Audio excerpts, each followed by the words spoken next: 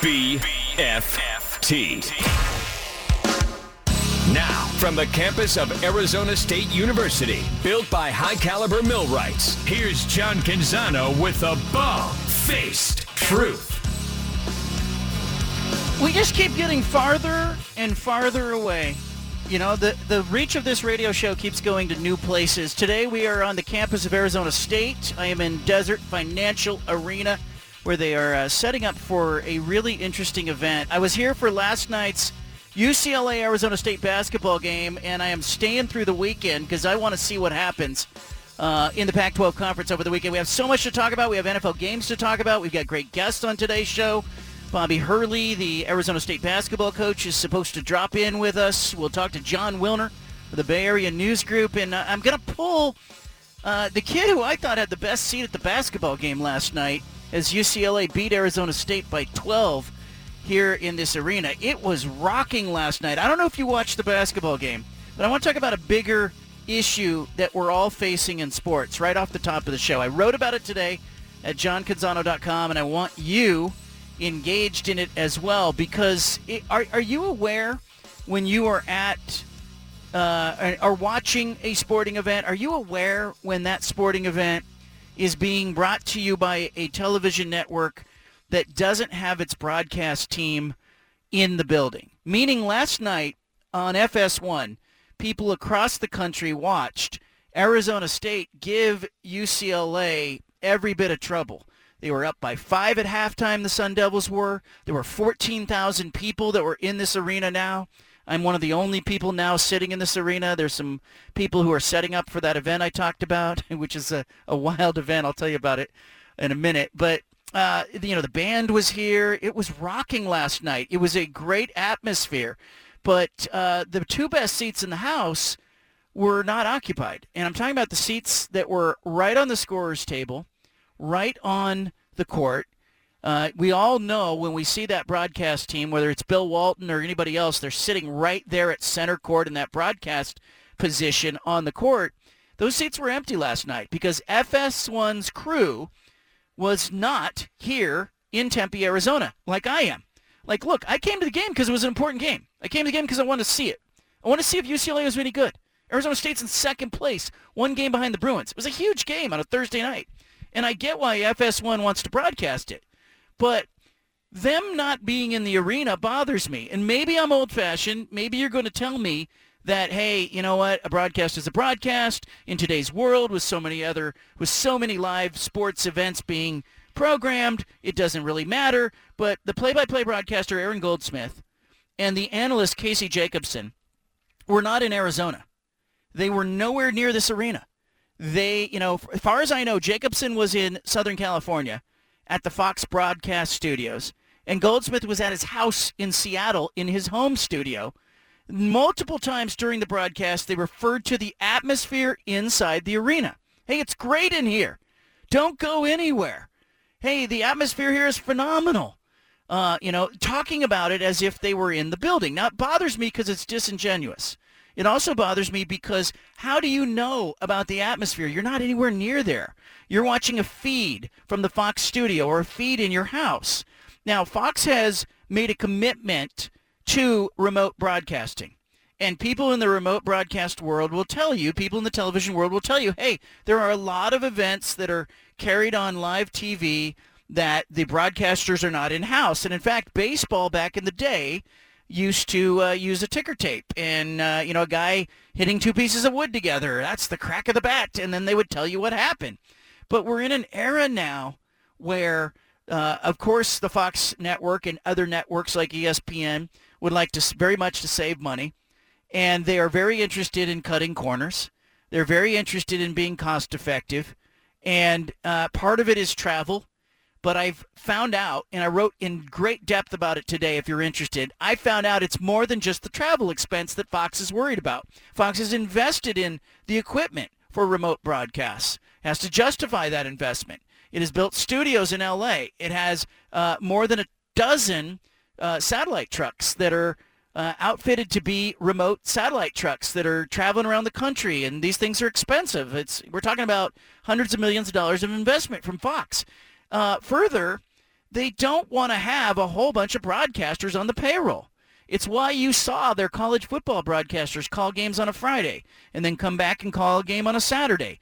Or in some weekends, some broadcasters from the LA studio made the call on 3 different college football games or 4 different college football games. That might be a record. Somebody may have broken a record this last college football season without anybody talking about it. But I want to know from you, from a consumer standpoint, it bugs me as a media member because part of it is I'm here. I'm at the arena. I could be watching it on TV too and pretending that I'm there, but I'm not. I'm sitting literally inside the building in Tempe. I got on a plane. I flew yesterday to Arizona. I got off the plane. I came to the arena. The game, because of Mountain Time, it's an hour later, tipped off at 8:30 p.m. Mountain Time on Thursday night. And, I got in here just before tip-off, and boom, here comes the game. And I watch, and I asked Bobby Hurley a question in the post-game news conference. The broadcasters did not. The broadcasters had a Zoom call with both head coaches before the game. The broadcasters weren't in the building. They were watching a feed of the broadcast. As a consumer, does this bother you? Does it bother you because, hey, it's not an investment in the product? Does it bother you because, hey, they're probably not going to do this with the SEC or the Big Ten? Does it bother you at all? Or are you among those who say, look, we don't even need broadcasters. I don't know why the broadcasters have to be there in the first place. I kind of want to know where you stand on all this. I want to know what you think of all this.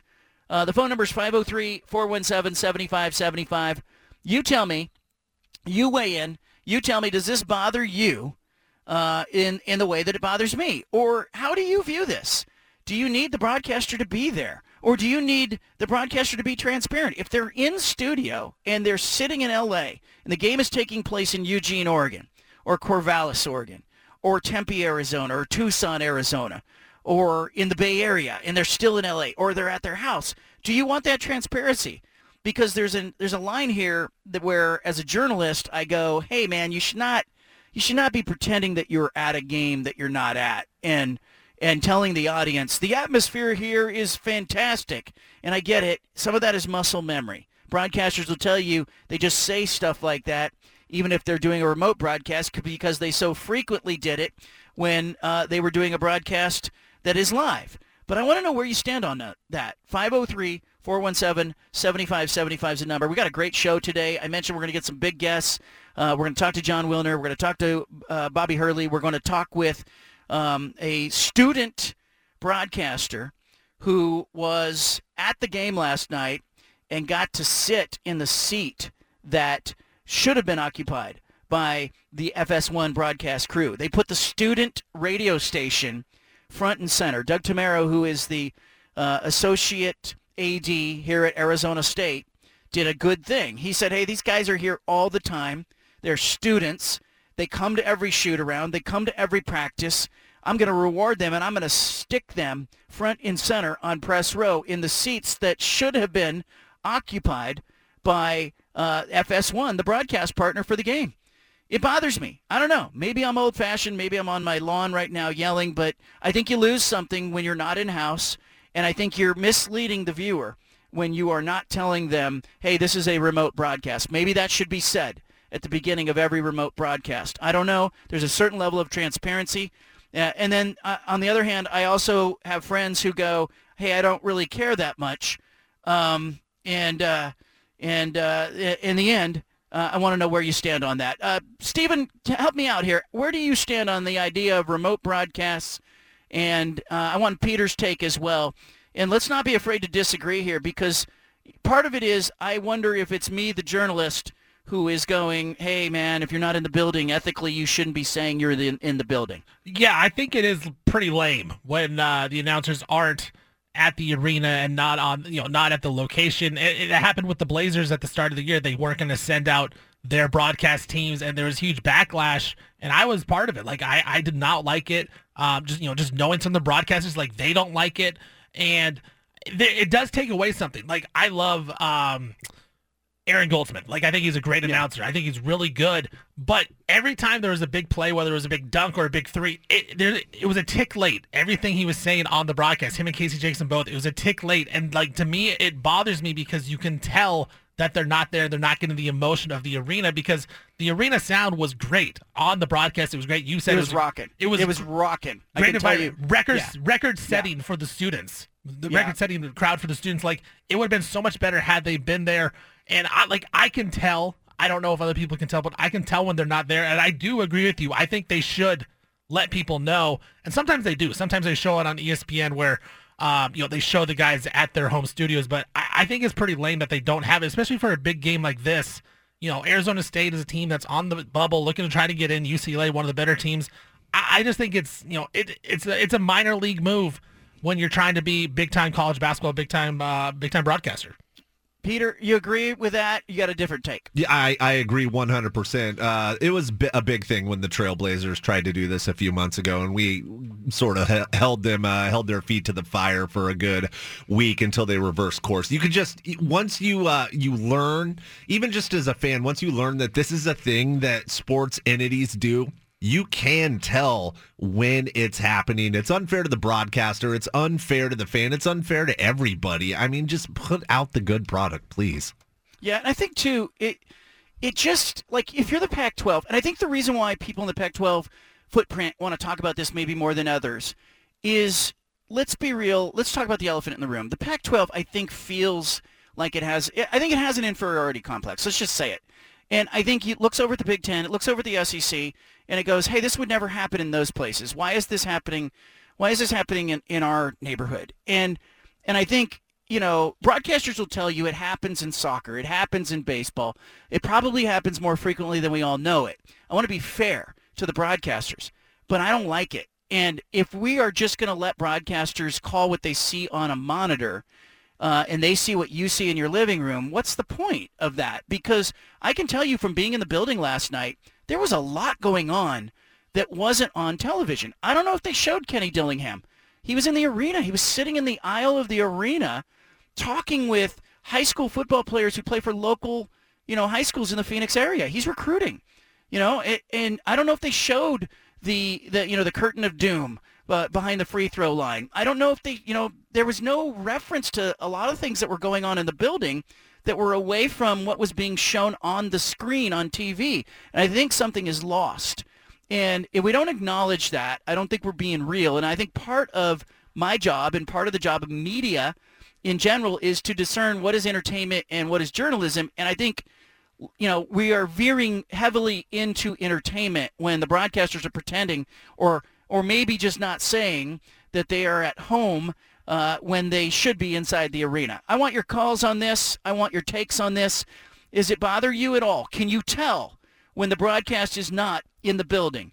Does it bother you on a college football Saturday to see FS1 have a broadcaster like Petros Papadakis call, on a Friday night game, he's calling Boise State, and Saturday he's at San Diego State in the morning. And I'm going, wait a minute. I know he didn't prep for both of those games and fly to both of those cities. FS1 has got poor Petros sitting in a studio somewhere, probably, doing 2 and 3 and 4 games on a weekend. Do you notice it? I was told by some of the TV people, I don't think the viewers notice it. I think they're wrong. 503-417-7575. Want your calls. You've got the home of the truth. Back to the Bald-Faced Truth with John Canzano on 750 The Game.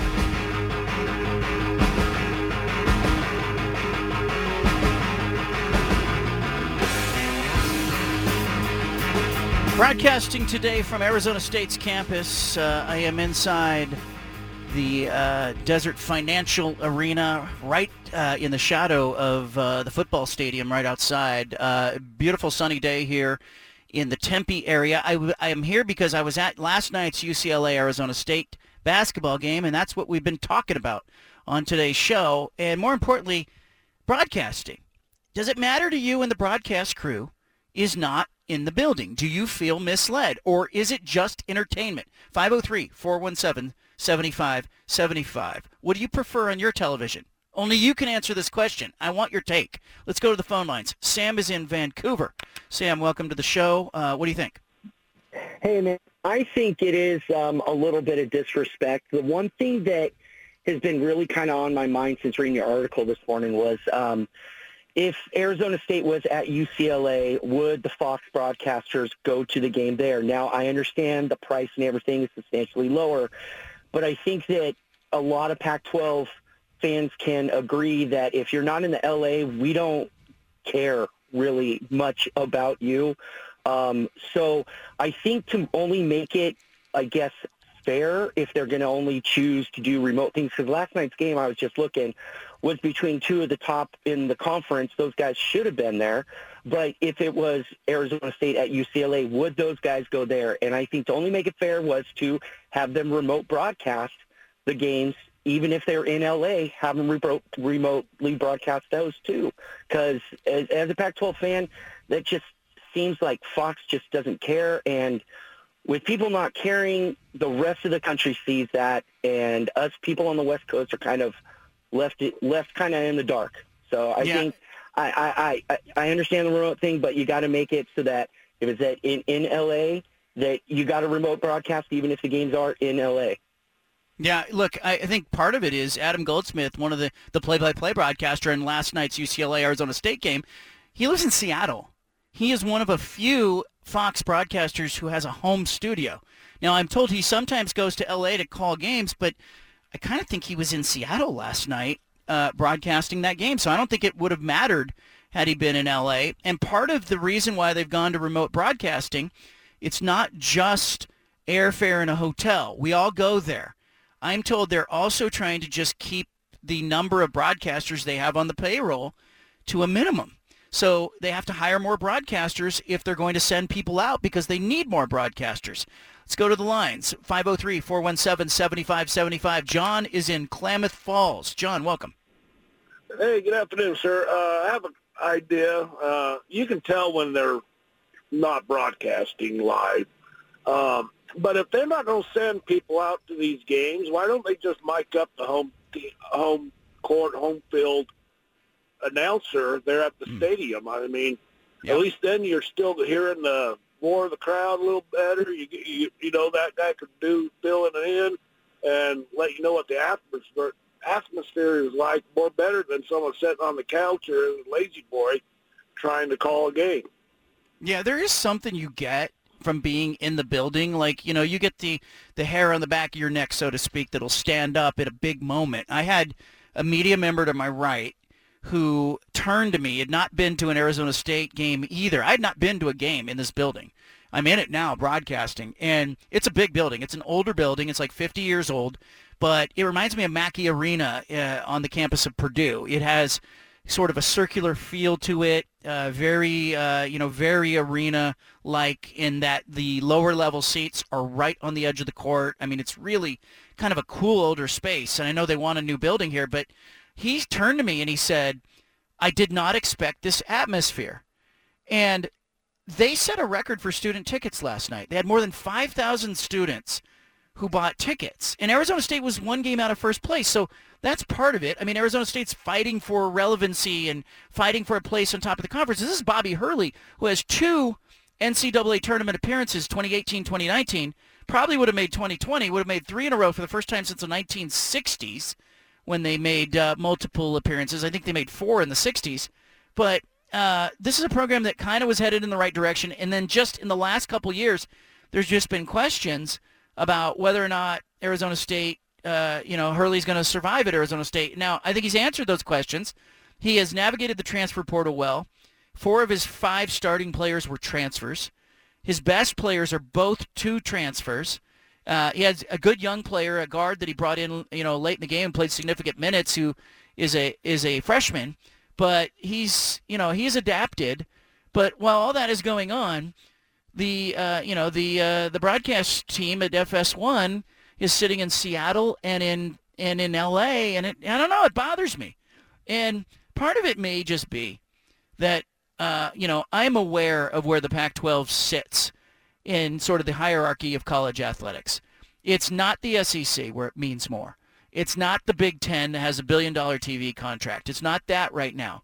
But when the broadcast crew sends a remote broadcast or puts a remote broadcast in play for a game, it speaks to the rest of the country too, that, hey, this property isn't as important to us. Now, that may happen in the Big Ten. It may happen in the SEC. But when it happens in the Pac-12, I think everybody's a little more sensitive to it. And maybe, just maybe, part of it is us.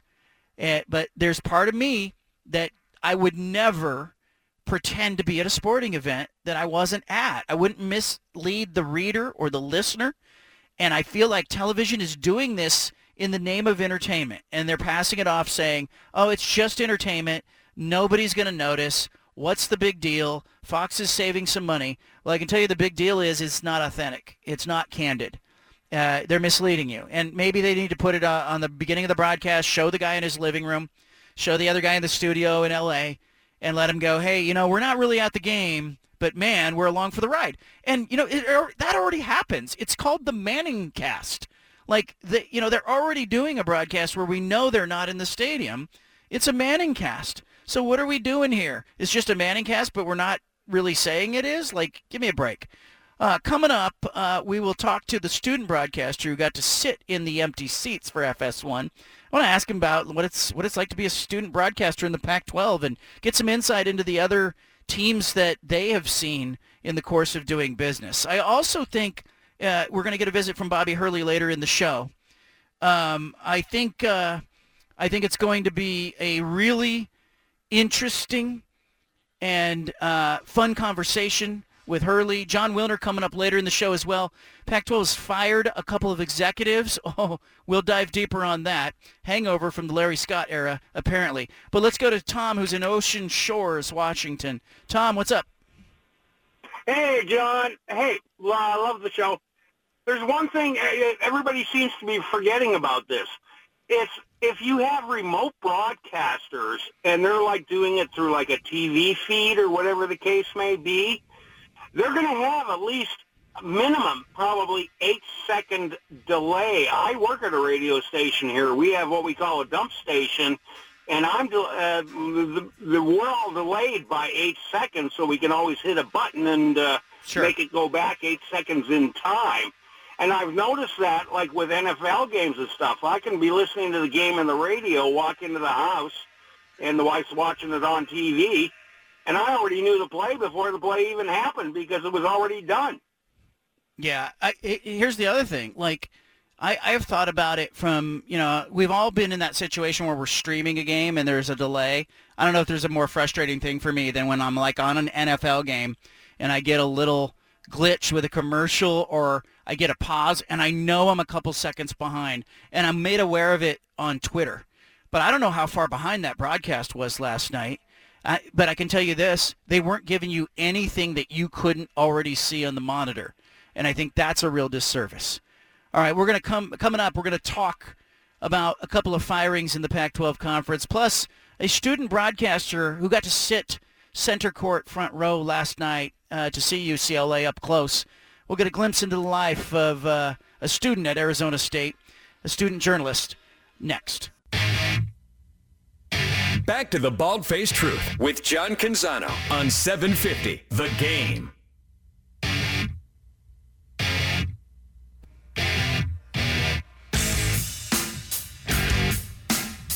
Well, I am in Arizona, in sunny Arizona. People here think it's cold. It's not. It's like 60 degrees. I'm at Desert Financial Arena on Arizona State's campus. I was here last night for UCLA, Arizona State. I'm going to stick around and watch Arizona State play USC tomorrow night here in this arena. And our next guest is a terrific broadcaster himself, but he's a young broadcaster. He's a college kid working at a college radio station, one of the best stations, if not the best station in the country, according to those who pay attention to such things. But Dominic Stern and his broadcast partner last night arrived at this very arena and were informed, hey, the FS1 broadcast crew isn't coming. So Doug Tamaro, the associate athletic director at Arizona State, did what a decent human being would do. He said, hey, Dominic and his partner have been here all the time. They go to shoot around. They're present. I'm going to reward them. And so he stuck them front and center on the court, toes on the court, in that seat that you always get to see on television. The student broadcasters were there. I wrote about it today, and Dominic Stern from Blaze Radio on the Arizona State campus is joining us now. How are you? I'm doing great, John. Thank you for having me on. You bet. When did you know? When did you find out you were going to be sitting in those prime seats? So we found out on Tuesday when Fox Sports basically reached out and told Doug that they wouldn't be there at the broadcast. And this is the second time this season that they've broadcasted remotely from Desert Financial Arena. The first time was actually in the Territorial Cup, and Ryan Sikora and Ben Parrish got the broadcast from those same seats. Kevin Malater and I, my partner last night, we were thrilled. We found out on Tuesday, and that just added to the excitement for us to be broadcasting that massive game last night. I kept looking down at you guys because those seats are, you can see a lot more. You can hear the squeak of the sneakers. You can hear what's being said on the court. And of course, with Coach Bobby Hurley out there, you're hearing a lot of stuff. But give us what you get down there versus maybe what you get in your normal seat that is kind of at the top middle of the arena, a little bit further away. Yeah, you mentioned it. You can see players saying things to their teammates. David Singleton, after he banked in that three late in the shot clock in the first half, had this massive smile on his face, and I pointed that out on the broadcast because he knows he shouldn't have made that shot, and that was a massive three that, you're looking at it, UCLA, of course, pulled away at the end of the game, but if they don't have those extra 3 points, and of course the half-court heat from Desmond Cambridge kind of made up for it, who knows what those last couple of minutes in the game look like. So it's those little things that the broadcast crew should be able to see, but they aren't able to if they're not there. And we were very gracious and very thankful that Doug Tamara rewarded us by putting us down there. Yeah, look, I think it was a great opportunity for you guys. It makes me sad that FS1 is not doing big games in person. And you're telling me that Arizona State game, was a remote broadcast. Last night was a huge game, remote broadcast. I know you grew up in the San Diego area. I know that your dream is probably to be a baseball play-by-play broadcaster one day. We do some research. But yeah. You're at the Cronkite School of Journalism at Arizona State. You're a senior there. What are they talking about any of this stuff in your classes, or are you guys debating where's this industry headed? Yeah, we've talked about it in our inner circles there at Cronkite, and it is sad. They tell us to seek the truth and report it here at the Cronkite School, and it's kind of hard to be able to really seek the truth if you're not there. And they did their due diligences and the broadcasters, but there are details that are left out if you're not actually there. You have to be there, and we know there are details that we're missing even when we're up top in the media section where we normally are broadcasting our games. So the fact that Kevin and I were able to get down low and be courtside last night, it enhanced our broadcast. It really did. I love that you talked about kind of the smile on the kid's face when he banked the shot in, because there's no way that ball should have gone in, or he should not have been celebrating after it did. And then you're also down there as you can hear, the officials as they come over to the scorer's table. There's just so many little things that I think if you're working on a monitor from your house or from a studio in L.A. that you're not going to pick up. Do you have other examples of things that you heard and saw last night on Press Row? Nothing that actually, you talked about it. Kenny Dillingham, he was there last night. He actually walked right behind our table, so we saw him there. We mentioned it on the broadcast. It was a big recruiting opportunity. Trenton Bourget, ASU quarterback from last season, he was sitting front row behind one of the hoops on the far side away from the student section. So there were some things that I noticed that, even if I was just sitting up top, I would have noticed it because I was in the building. I was there, and not only that, I was courtside, so I was able to notice even a couple more things. Dominic Stern is our guest. He is a broadcaster on Arizona State's Blaze Radio. It was noted as the best college radio station in the country. Give us an idea. You got a chance to see some of the Pac-12 so far. Is UCLA that far in front of everyone in your mind, Dominic, or are they vulnerable as well? They're at the end of the day, they're college players still. They're obviously really good college players, so they are the best team in the Pac-12. I think they've definitely separated themselves from Arizona State. We saw that last night when the game mattered most. Their players made plays. ASU's players did not. And we'll get to see them go up against Arizona on Saturday, who's probably the second best team. That's certainly what the analytics say and what all the polls have said. But they have that true point guard, Tiger Campbell, and they have that closer, Jaime Jaquez. They are legit.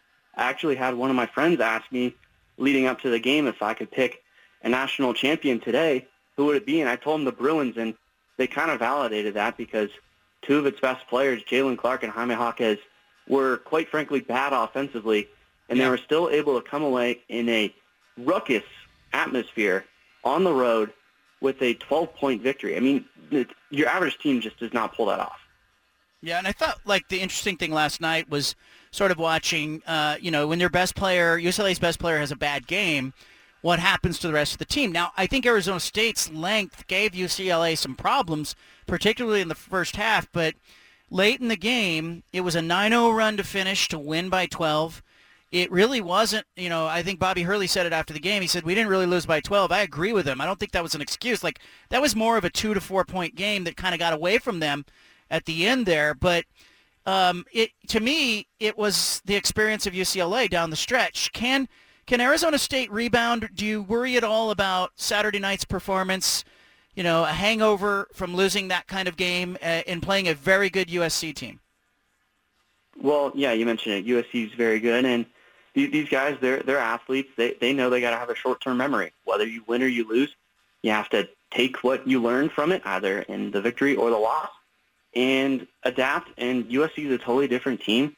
They don't have as many key playmakers. Boogie Ellis is really good. Drew Peterson's really good. But if you're Arizona State, you got to like your chances. You're not going to get as good of an atmosphere from your home crowd tomorrow night. But USC playing against an up-tempo team like Arizona, that's a tough team to then turn around 2 nights later and then play against another team that plays at a fast pace like the Sun Devils do. So I like ASU's chances tomorrow night against the Trojans. It's a big game for both teams because ASU, as good of a season as they've had, they're not a sure tournament team at this point. A win against USC is going to go a long way, currently a quad 2 win. But if you lose that game, there's not a whole lot of resume boosters left in the Pac-12. So it's a big game for both sides. And for USC, if you're trying to make a late tournament push or a late push to make the tournament at the end of this regular season, this is a crucial game on the road for them. Dominic, you got a chance to see Oregon 8 days ago. Arizona State wins that game by 17. Give me an idea of what you think is plaguing Oregon. Because this program under Dana Altman has been fantastic and consistent, and suddenly they're not. Yeah, they don't have as many playmakers as they've had in the past. And Folly Dante is a great player down low, and Will Richardson is a great guard, but they don't have as many playmakers, guys that can set up the plays like Peyton Pritchard, Dylan Brooks, those guys in the past when those Oregon teams were at its best. And Dana Altman's one of the best coaches in the country, so you can't really count out the Oregon Ducks. And we actually sent one of our broadcasters, Peyton Gallagher, up to Oregon to go call both those games at Oregon and at Oregon State. He raved about the experience up there. And I wouldn't count out the Ducks. They can get hot in the last month and a half and then go into Vegas with some steam. And the Pac-12's not that deep. I mean, if Oregon jumps into that top 4 seed, they only have to win 3 games in the Pac-12 tournament all of a sudden. They could be a tournament team. And we saw a couple years ago when they got in as that 12 seed, you don't want to face the Ducks in March. Yeah, I think that tournament's going to be wild. Dominic Stern is our guest, Blaze Radio, Arizona State student radio station. Look, early in my career, I got a chance to cover Bobby Knight as a beat reporter. It was a fantastic experience for me. I learned a lot. You're getting a chance to cover Bobby Hurley. I was in that post-game news conference last night. There's some tense moments. I hope you're aware of how much better he's going to make you, because it's not an easy beat, and he can be intense and direct. Yeah, Bobby, it's fun covering his teams because he's one of the sport's greatest players. I mean, he was a focal point of building up Duke's program, and he's very candid with us. Arizona State is very welcoming to its student media, as we've kind of discussed with Doug Tamaro. He's honest with us, but the coaches aren't afraid to hold us accountable if they think there's a bad question. So all of us at the student media, we we truly appreciate Bobby Hurley. Yeah, I think one of the students last night asked him about hero ball. He didn't like that last night, late in the news conference. I appreciated that. So, look, so you're telling me that Blaze Radio, Arizona State student radio station, sent broadcasters up to the state of Oregon to cover the Arizona State trip to Oregon and Oregon State, but FS1 did not send a broadcaster to UCLA, Arizona State in person. I hadn't really thought of it like that, but yeah, we traveled for the entire football season. Our sports station director, Mallory Schnell, has done a great job. Other sports directors, assistant sports directors like myself, Kevin Malater, who was on the call with me last night, Ryan Sikora, Walker Smith, we're always communicating about ways that we can get opportunities for our broadcasters to do games. And it is sad to see that Fox Sports 1 maybe isn't as invested in getting as good of a product for its fans, because you guys were also talking about it before I hopped on here. There was a very clear delay in the broadcast when you were watching the game. And I went back because I like to listen to the professional broadcasters and what they say, and I can learn stuff from what they're saying if I like it, or what to not say if I don't like it. But you could very clearly tell there was a delay because they weren't there. Look, I appreciate your time, your expertise. I think seeing it through your eyes, Dominic, is fantastic. Keep doing what you're doing. You and your partner on the call last night were great. It was fun to see you guys smiling and having a good time, in what was a big environment in a big game. And if we can ever be of help to you, you know where to find us. But thank you for joining us and giving us some insight. And before I let you go, though, I got to ask you, you a Chargers fan now? Are you still a Chargers fan, San Diego kid? No, absolutely not. I despise You're done. them. No. So watching them blow that 27-0 lead, my girlfriend and my roommate, we were watching some TV, but I had the game on my computer and it was 27-0. They told me to turn it off. I said, no, they're going to blow it. That's exactly what they did. It was a classic Chargers moment. So were you ever a Chargers fan, or is it because they left, now you're no longer, or where do you stand on that? Yeah, they left. Yeah, I couldn't support them when they left our city. Love it. Dominic, keep up the fight. Appreciate you, man. Thank you. Appreciate you for having me on. There's Dominic Stern from Blaze Radio, Arizona State Student Radio. The Chargers are dead to him. I don't blame him. I don't blame people in Oakland if they don't like the Raiders anymore. You know, I'm sure when the Giants left New York and went to San Francisco, there were people who said, I'm done with them. Well, I've been asked that about the Blazers. Like, if the Blazers would ever move, if I could be a fan, it's like, no, there's no way I could be a fan. I don't think Sonics fans have turned into Oklahoma City Thunder fans. Do you? No, I don't think so. Amen to that. Our big splash coming up. Leave it here. Back to the Bald-Faced Truth with John Canzano on 750 The Game.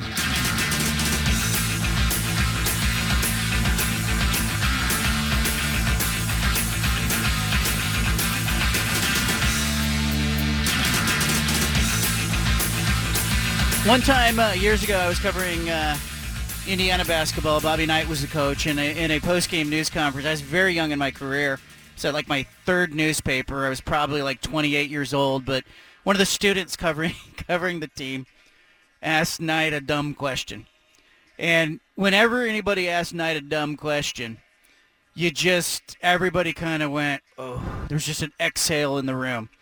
The student, Knight had just finished saying, you know, the guys are not getting what I'm putting in practice, and they're not transferring it to games. And the student must not have been paying attention when Knight was saying that, because the very next question, the student said, Coach, are you getting transfer from practice to games? And the whole room went, ooh, here it comes. And Knight just lit him up. Are you not listening? Why are we doing these news conferences if you're not listening to what the person in front of the microphone is saying? So last night, Bobby Hurley, in the Arizona State post-game news conference, was talking about how tough his team had been and how much they had played. And by the way, I'm broadcasting from inside Desert Financial Arena here at Arizona State, and gymnastics team is on the mat right now warming up. So that's the PA announcer you heard in the background there, and you're going to probably hear that at points during the broadcast as they are getting ready for a gymnastics match on one end of the basketball court, and on the other end they're going to have a wrestling match. It's called Beauty and the Beast. I think they're trying to get people to come to gymnastics and wrestling matches by putting them side by side and passing it off as Beauty and the Beast, which is which. But I think Hurley last night, he was talking about how close a game it was, and then the student print reporter, I think, asked him a question about, hey, it was going really well until at the end there your guys started playing hero ball. Now, Steven, Peter, explain to the listeners what hero ball is. Hero ball, it's, when you play basically no offense. We've seen the Blazers do this a lot. They don't pass the ball around, and it's a lot of one-on-one. Team basketball would be, set a pick, do those type of things, move around without the basketball. Hero ball is 4 guys stand around the perimeter usually, then one guy has the basketball and just dribbles the air out of it, and then takes a contested jump shot. So, hero ball was not what was happening late in the game. They took some bad shots, and I think Arizona State ran into a team that knows how to play defense in the final 2-3 minutes of the game, knows how to close. And so Hurley, when that question was asked, just muttered about hero ball. He said, that wasn't hero ball. I'm not going to even talk about hero ball. And I thought, that's a good education for that reporter. It's not a great question to be, and plus it sort of introduces, and this is the kind of question, I hate 3 kinds of questions I hate in a news conference. There's 3 questions you will never find me asking, or if you do, I'm going to hate myself for doing it. One is the talk about question. Coach, can you talk about this? Coach, can you talk about your defense? That's not a question. You're just saying to the person, talk about it. Second question that I don't like is the question that is asked by the person who's trying to tell everybody in the room how smart they are. I recognize that it was hero ball, and nobody else did. And, Coach, how do you feel about that being hero ball? Or it was 14 or 13 or 12 personnel, and it was the A gap, and you got a reporter trying to impress the coach on what they know. You should not ask those things. Sometimes the best question in a news conference is, how so? That's a great question. Coach has just finished saying something. Like I asked Hurley last night, how do you take the leap from, almost contending with UCLA into actually beating a team like UCLA between now and the Pac-12 tournament? And he goes into a thoughtful answer. And then my follow-up to that is going to be, well, how so? Because I want him to expand on it. Like, you got that clip? I want to hear it. I want to hear the Hurley clip talking to the reporter in the post-game news conference last night. He was not happy. His body language is bad. Yeah, I'm not going to start talking about that. Let's stop with hero ball, okay? Seriously, we played one of the best teams in the country tonight, okay? And they stepped their defense up, and again, I talked about maybe 2 minutes ago, if you weren't listening, that. If you drive and draw defense and there's an open player and you don't find that guy, and a team like UCLA is gonna make you pay for that because they're really good on defense and they win a lot of games. There he is. I love that if you weren't listening 2 minutes ago. Yeah. And the kid was right next to me, and I could just feel his discomfort. But I thought, you know what? This is a university setting. Arizona State's got the Cronkite School of Journalism. It's one of the best journalism programs in the country. And I didn't go there. I wish I could have gone there. But this kid got Bobby Hurley to give him a little education. I thought it was a teachable moment for everyone in the room. Don't ask a stupid question. Nobody cares what you saw. Okay? And I don't mean that with disrespect to the reporter. It's just like, you kind of got what you deserved there. It's very fair. I think he's very fair. I think he's tough, but he's fair. Knight was the same way. If you ask a dumb question, look out. But Knight could be petty, too. Ashley Judd came into a post-game news conference in December of 1998. I'm covering the team, and Kentucky's playing Indiana, and Ashley Judd had a press credential because Tubby Smith, the coach at Kentucky, was friends with her, and she's a big Kentucky fan. And everybody knows she's an actress. Bobby Knight, better than anybody, knew that Ashley Judd was an actress. So here comes Ashley Judd, and she comes into the post-game news conference at Rupp Arena, and Bobby Knight had lost an overtime game against Kentucky that season. So all the factors, it was a perfect storm. And when I saw her come into the post-game news conference, I went, no, Ashley, no. This is not going to go well for you. And she sits in the front row. And Bob Knight comes in, and he gets on the podium, and he normally starts his news conference by going, anybody got a question? No statement. Anybody got a question? But he's lost a game. He's disappointment. He can be difficult to deal with. He looks up. He sees Ashley Judd, and he says, what the hell is this? Some kind of bleepity-bleep CIA movie? Like, what are we doing here? And she just melted. I felt so bad for her. She did not deserve that. He could be petty. All right, Jon Wilner, Bay Area News Group's coming up. The Pac-12's got a Larry Scott hangover. We're going to find out more about it. Wilner had the news today. Pac-12's fired 2 executives. Who are they? Why did they get fired? All of that coming up next. You got the BFT statewide. BFT. Now, from the campus of Arizona State University, built by high-caliber millwrights, here's John Canzano with the bald-faced truth.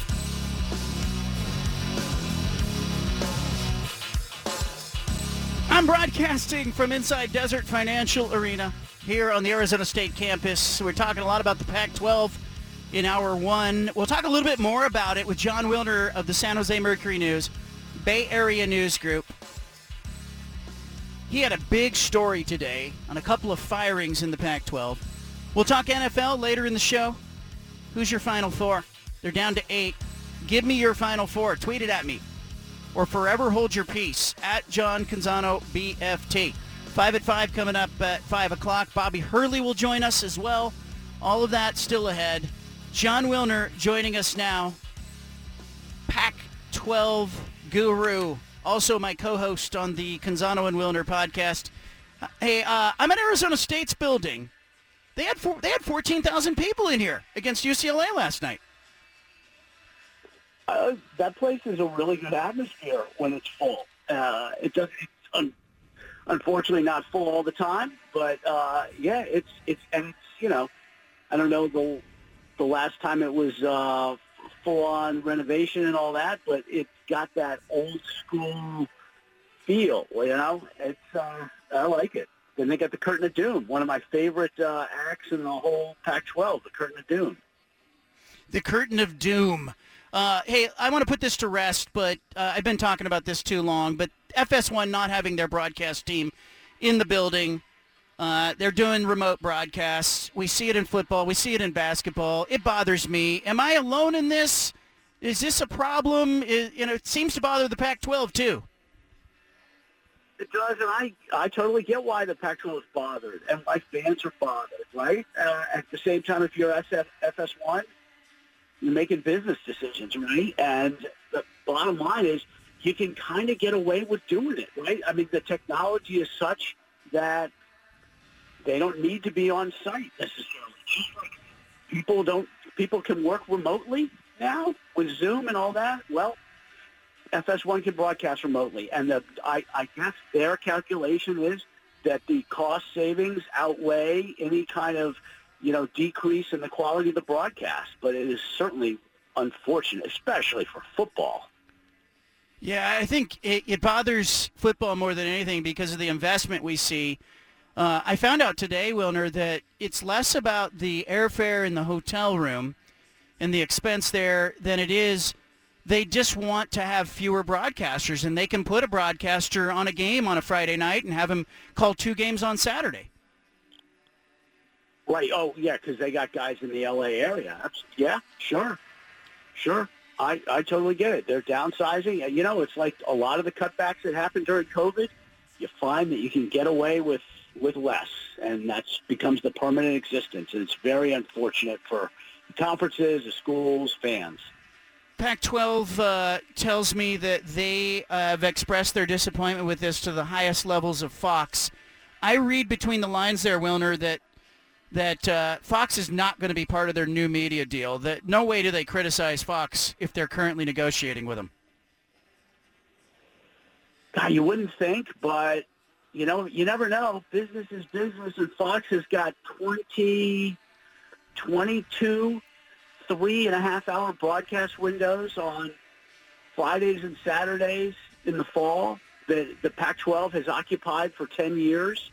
And if it's those, you know, how many hours? That's 70-something hours of programming. They got to put something else on if they're not going to do a deal with Pac-12, and they could probably, you know, add a little bit here and there with other conferences, but I don't know what they would have, you know, what they're going to put on that would replace college football for those broadcast windows. I would bet that Fox has some kind of deal with the Pac-12, but it's going to be slimmed down for sure. John Wilner with us, San Jose Mercury News. You had a story today. You broke the news of the Pac-12 firing 2 executives. It appears that apparently the network received overpayments, or excuse me, the conference received overpayments. Can you unpack that for us? Tell us, you know, in layman's terms, what happened there? Well, I don't know everything, but we do know that an audit done in 2017 determined the Pac-12 networks received an overpayment from one of their partners. And to be clear for everybody, ESPN and Fox are not partners with the Pac-12 networks. So we're talking about like Comcast, Dish, Frontier, Cox, Spectrum.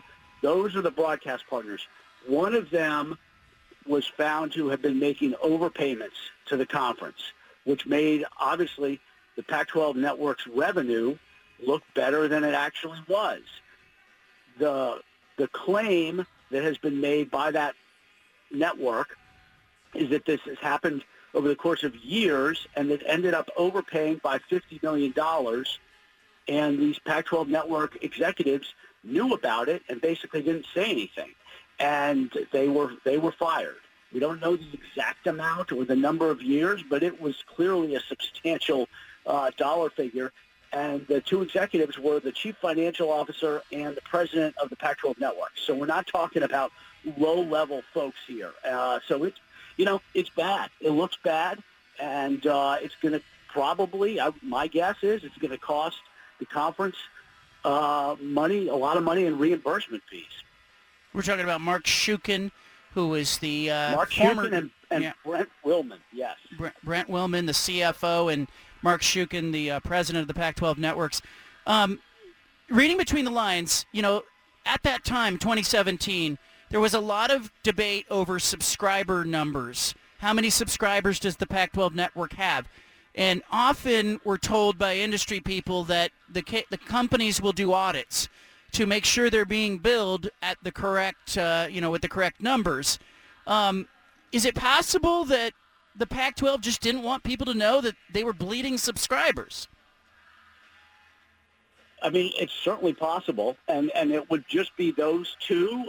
We don't know who else knew, if anybody else knew. They have interviewed a bunch of people for this. They hired an outside legal firm to conduct the interviews. Former Commissioner Larry Scott was interviewed. He was one of the people interviewed. We don't know what Scott knew, when he knew it, any of that. He may not have known anything, but it is entirely possible that they were, you know, they knew this was happening, and they wanted to make things look better than they were. Because, right, I mean, at that time, the Pac-12 networks was getting roundly criticized for its business model, for the lack of revenue, for the poor subscriber numbers, and so certainly if there's, and I'm, you know, just this is hypothetical, but if they're getting overpaid by $10-15 million from this one partner per year, well, it looks better on the books with that extra cash than it would if you were, you know, out that money instead. Yeah, it also creates a system in which executives receive bonuses that they probably wouldn't have received otherwise. Larry Scott, was he interviewed? Was he interviewed as part of the audit, the former commissioner? Larry Scott was one of the people audited, one of the people interviewed by the legal firm. And just for folks with timeline, the conference the current conference executives found out, Commissioner George Klikoff and the audit committee, they've got an audit committee, they got an executive committee, all that. But when they found out in October, they ordered an external, an outside investigation from a law firm based in Palo Alto, and that firm spent a few months doing the investigation, interviewing some people. I don't know how many, but Larry Scott was interviewed. And then they reported the findings like a week ago to the Pac-12. And so at that point, basically the Pac-12 went about the process of terminating the two executives. Can you imagine George Kliavkoff? I guess it's an easier conversation because it happened for George prior to his tenure. But can you imagine the conference call he has to have with the presidents and chancellors of the Pac-12 in which he has to say, hey, we may have to give this money back. And, oh, by the way, we've got a couple of executives who engaged in some shady stuff here. I know. It's not like he's got anything else going on either, right? That's just brutal. He's been on the job since July 1st of 2021, and it is hard to imagine a crazier, 18 months, basically, 18, 19 months, and now this gets dropped in his lap in October when he's trying to do a media deal, and he's got to deal with, financial improprieties by two executives that could end up costing the conference tens of millions. Bananas. Jon Wilner with us, San Jose Mercury News. Okay, Wilner, I'm going to throw something at you. For people who want to go in more depth with this, you can listen to Canzano and Wilner, the podcast, wherever you get your podcasts. But you asked me this question on the podcast. I want to fire it back at you. Set an over-under date for me on when you think Pac-12 media rights will be done so that we can get on to talking about the actual competition. What's your due date, so to speak, now? Yeah, I think did you say March 1st on the podcast? You asked me before good. Or after March 1st. I said before March 1st, but what do you, okay. Is March 1st is that your over-under mark? You know what? I would say it probably is, and I would take the over but not by much. I would bet if I was going to put an artificial deadline on it, I bet it's done by Selection Sunday, which is like March. I don't have a calendar in front of me. It's like March 14th, March 12th, something in there. I bet by the middle of March, by the Ides of March, they've got it done. And something? By that I mean not just agreed to, but announced with the grant of right, with all the schools and the grant of rights, the whole thing wrapped up by the middle of March would be my guess. They're going to be in Vegas that first 2 weeks of March with the women's basketball tournament the first weekend and the men's the second weekend. Is that a good time for them to make some kind of announcement, have something to talk about? And do you know something on that front? Are you holding out on us? No, I'm not holding out on you. No, it is a good time. And the other piece to that is that the presidents and chancellors, and I don't know for sure that the meeting is on the books, but typically the presidents and chancellors gather in Las Vegas at the men's tournament for executive meetings.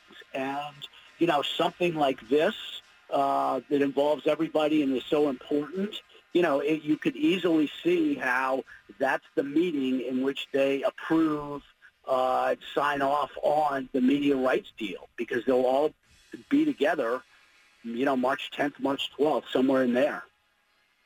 So Jon Wilner reporting today, the Pac-12 has fired a couple of senior executives following an investigation into failure to report some overpayments from some of the cable companies that the Pac-12 networks had business with. Wilner, I'm going to let you go here, but before I do, I want to ask you about, college basketball, Pac-12, UCLA, USC, both playing very well. Arizona State until last night looked like maybe they were going to try to make a little run here. Is this a two-bid NCAA tournament conference in your eyes? Is there a chance of a third team? What do you see happening in the next month or so? Well, ASU to me is definitely the best bet to get a third bid, right? Unless there's an upset in the conference tournament and somebody wins or earns the automatic bid, to me, ASU would be the most likely candidate to get an at-large bid. And I think ASU is, close to the bubble. I think if they picked the tournament field right now, ASU would probably be in, but they're close to the bubble.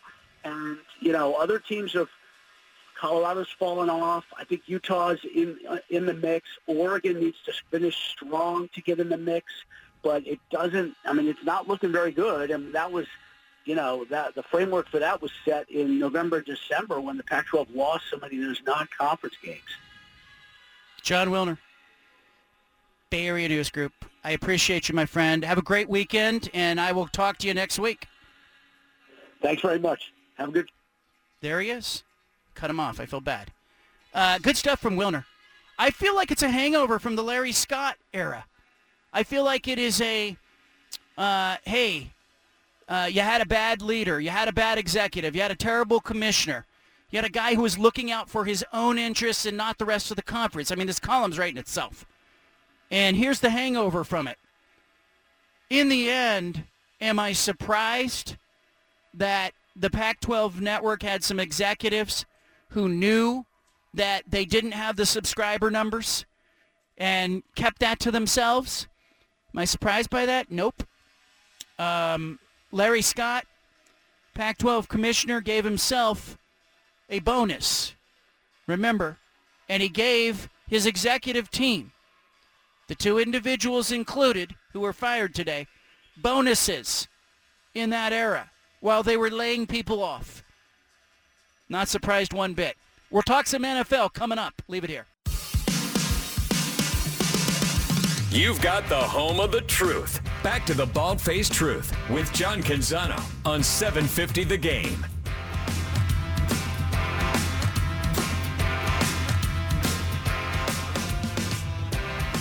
Huge NFL weekend. I just laughed because I have my mic turned down on the commercial breaks, and I will often bring the mic up as the music starts, and I'll start talking, but, it's just sometimes I start talking, and then I realize the mic's not up. So I had already said where I was broadcasting from, and if you tuned in, you know where I'm broadcasting from. But huge NFL weekend coming up. By the way, guys, all right, I told you earlier I'm inside Arizona State's home basketball arena. And they're having an event called Beauty and the Beast tonight. 7 o'clock is when they start it. The gymnasts are in here. They have the balance beam set up and the floor exercise set up. And they have the, what do they call that? The two bars that are not the same height. What do they call that? The uneven parallel bars? Yeah, that sounds right. Sounds right, even if it's not. It's the one where they fly around in a circle, and then they like hit their stomach really hard on the other bar, and it looks painful, but probably, I don't know, maybe it gives. I don't know. But like Mary Lou Retton, think that, okay? And then next to it they have the Sun Devil wrestling mat, that giant mat that has the big circle in the middle of it. So they're going to have wrestling matches going on at the same time as a gymnastics meet. And so they're actually playing a sanctioned NCAA event during this. So just to give you an idea of what's going on here, what I'm looking at is Arizona State has the number 8 ranked wrestling program in the country, okay? And then they're hosting Cal Poly. So they're going to wrestle against Cal Poly while Sun Devil Gymnastics does the gymnastics meet against Stanford on the other side of the gym. The wrestlers are nowhere to be seen. The gymnasts have been here for my whole broadcast. They've been warming up. They've been stretching out. When they warm up, they do like a handstand and they walk across the mat. They're into this. This is like an all-day thing for them. The wrestlers, I don't know where they are, trying to make weight somewhere. But is this a good idea, Beauty and the Beast? Yeah, I think so. I think it's a fun idea. I don't know how many fans they get for just one of the events if they go on, but I think if you can add 2 events and they're, like it is, like you said, Beauty and the Beast, like they're kind of opposites, right? The gracefulness of dancing against the, the barbaric fighting of wrestling. I feel like it could be a good thing. They told me, because I asked Arizona State, it was short notice. Broadcast gets put together. I said, hey, Originally there was some thought of me going to Tucson to see Arizona play UCLA on Saturday. Then it became, hey, why not Thursday? And then I said to Arizona State, well, what do I do with Friday's broadcast? Can I broadcast from your arena? And they said yes. And they said Beauty and the Beast is going on. I thought it was the play Beauty and the Beast that was going on today at this arena. But it makes sense because you have a 14,000 seat arena. You're not going to get 14,000 people to show up for wrestling or gymnastics. But if you're doing both simultaneously, you got a blended crowd, and you might actually look like there's some people in this building at 7 o'clock. This NFL weekend, the AFC and the NFC obviously are going to be mixing it up. I want to talk a little bit about the NFL playoffs coming up in the next segment. We'll also got Punch It Audio still in front of us. We'll play What's Your Peeve. We also, because it's a Friday, we've got to go with What's on Tap this weekend. But I got to tell you, I got a lot of respect for wrestlers. Don't at me. My wrestling friends who are listening are texting me, going, you don't understand. The gymnasts, yes, they can train. They can be out there. The wrestlers have got to be making weight. They've got to be. Wrestling is hard. I think it's one of the hardest sports ever. And yes, I participated in wrestling, not at any level that is worth really talking about, but junior high. So I get it. You got to make weight. It's brutal. It's a tough sport. But I also think it's a dying sport. I wish it weren't, because I think Olympic Greco-Roman wrestling is fantastic to watch if you haven't seen it. But I also have respect for gymnasts, man. Best athletes on campus might be your gymnasts. Like, which sport on a college campus, guys? Let's kick this around for just a minute. If we're going, who is the best athlete on a college campus? Who are we talking about? What sport? And if you're picking a major sport, what position? Yeah, I think an underrated one is water polo for me. I mean, because they battle underneath the water. Like, that's the thing that we don't see when they're, they get the cameras underneath. They're basically fighting while, floating and swimming up there. And I'm not a great swimmer, so for me, like, that always is intriguing. That's always an underrated one for me. Yeah, it's interesting that you bring up the water, because I was gonna mention a swimmer. Someone that's doing the 100-meter. You got to have strength and endurance and agility, all of it. I mean, basketball, a small forward to me always has kind of that balance of grace, strength, power, et cetera, et cetera. But yeah, anything in the water, man. I'm gonna tell you right now, I'm watching the gymnasts, and they're doing that pommel horse thing where they run down the ramp at 100 miles an hour, and then they backflip into handspring off of the horse. I'm going to say that the women that are doing this right now may be among the greatest athletes on this campus. And I watched UCLA and Arizona State play basketball last night in this same building. Now, I will say I totally respect what you guys are saying about the water, especially if you're not someone who's great in the water. It's like watching a great musician. And you go, hey, great musician, someone who can really play a musical instrument, that's awesome.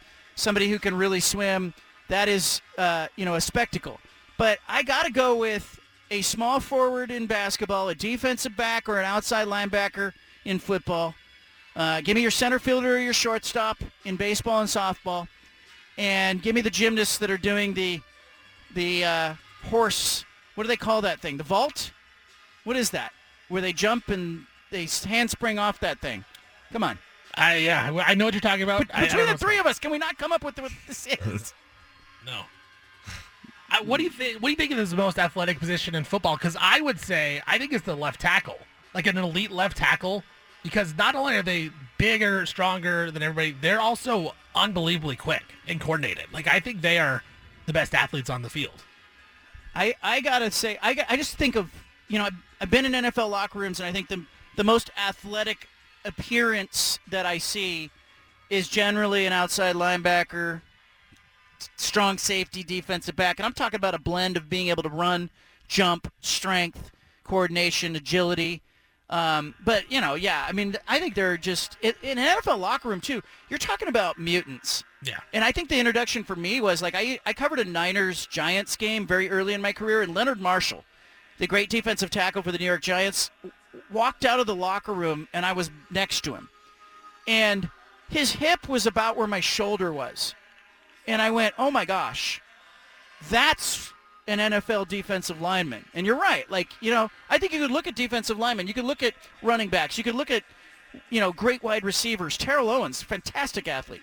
But these gymnasts, they're doing some things that I would be scared to attempt. Well, the thing about gymnasts too, John, that you are right on with is they have to use every muscle in their body, right? Like I think for basketball especially, like you don't necessarily have to have the biggest arms in the world, right? Like you look at Kevin Durant, he couldn't even bench at the NBA Combine. Yeah. Like he doesn't have to have that type of strength. Now he's a very good athlete and all that kind of stuff, but he doesn't need every muscle in his body. I think gymnasts, they need basically every muscle in their body to be strength and chiseled, and so you got to give them respect. Is Simone Biles the greatest athlete on the planet? We need the Superstars competition that used to be on ABC Wide World of Sports to come back. All right, Punch It Audio's coming up.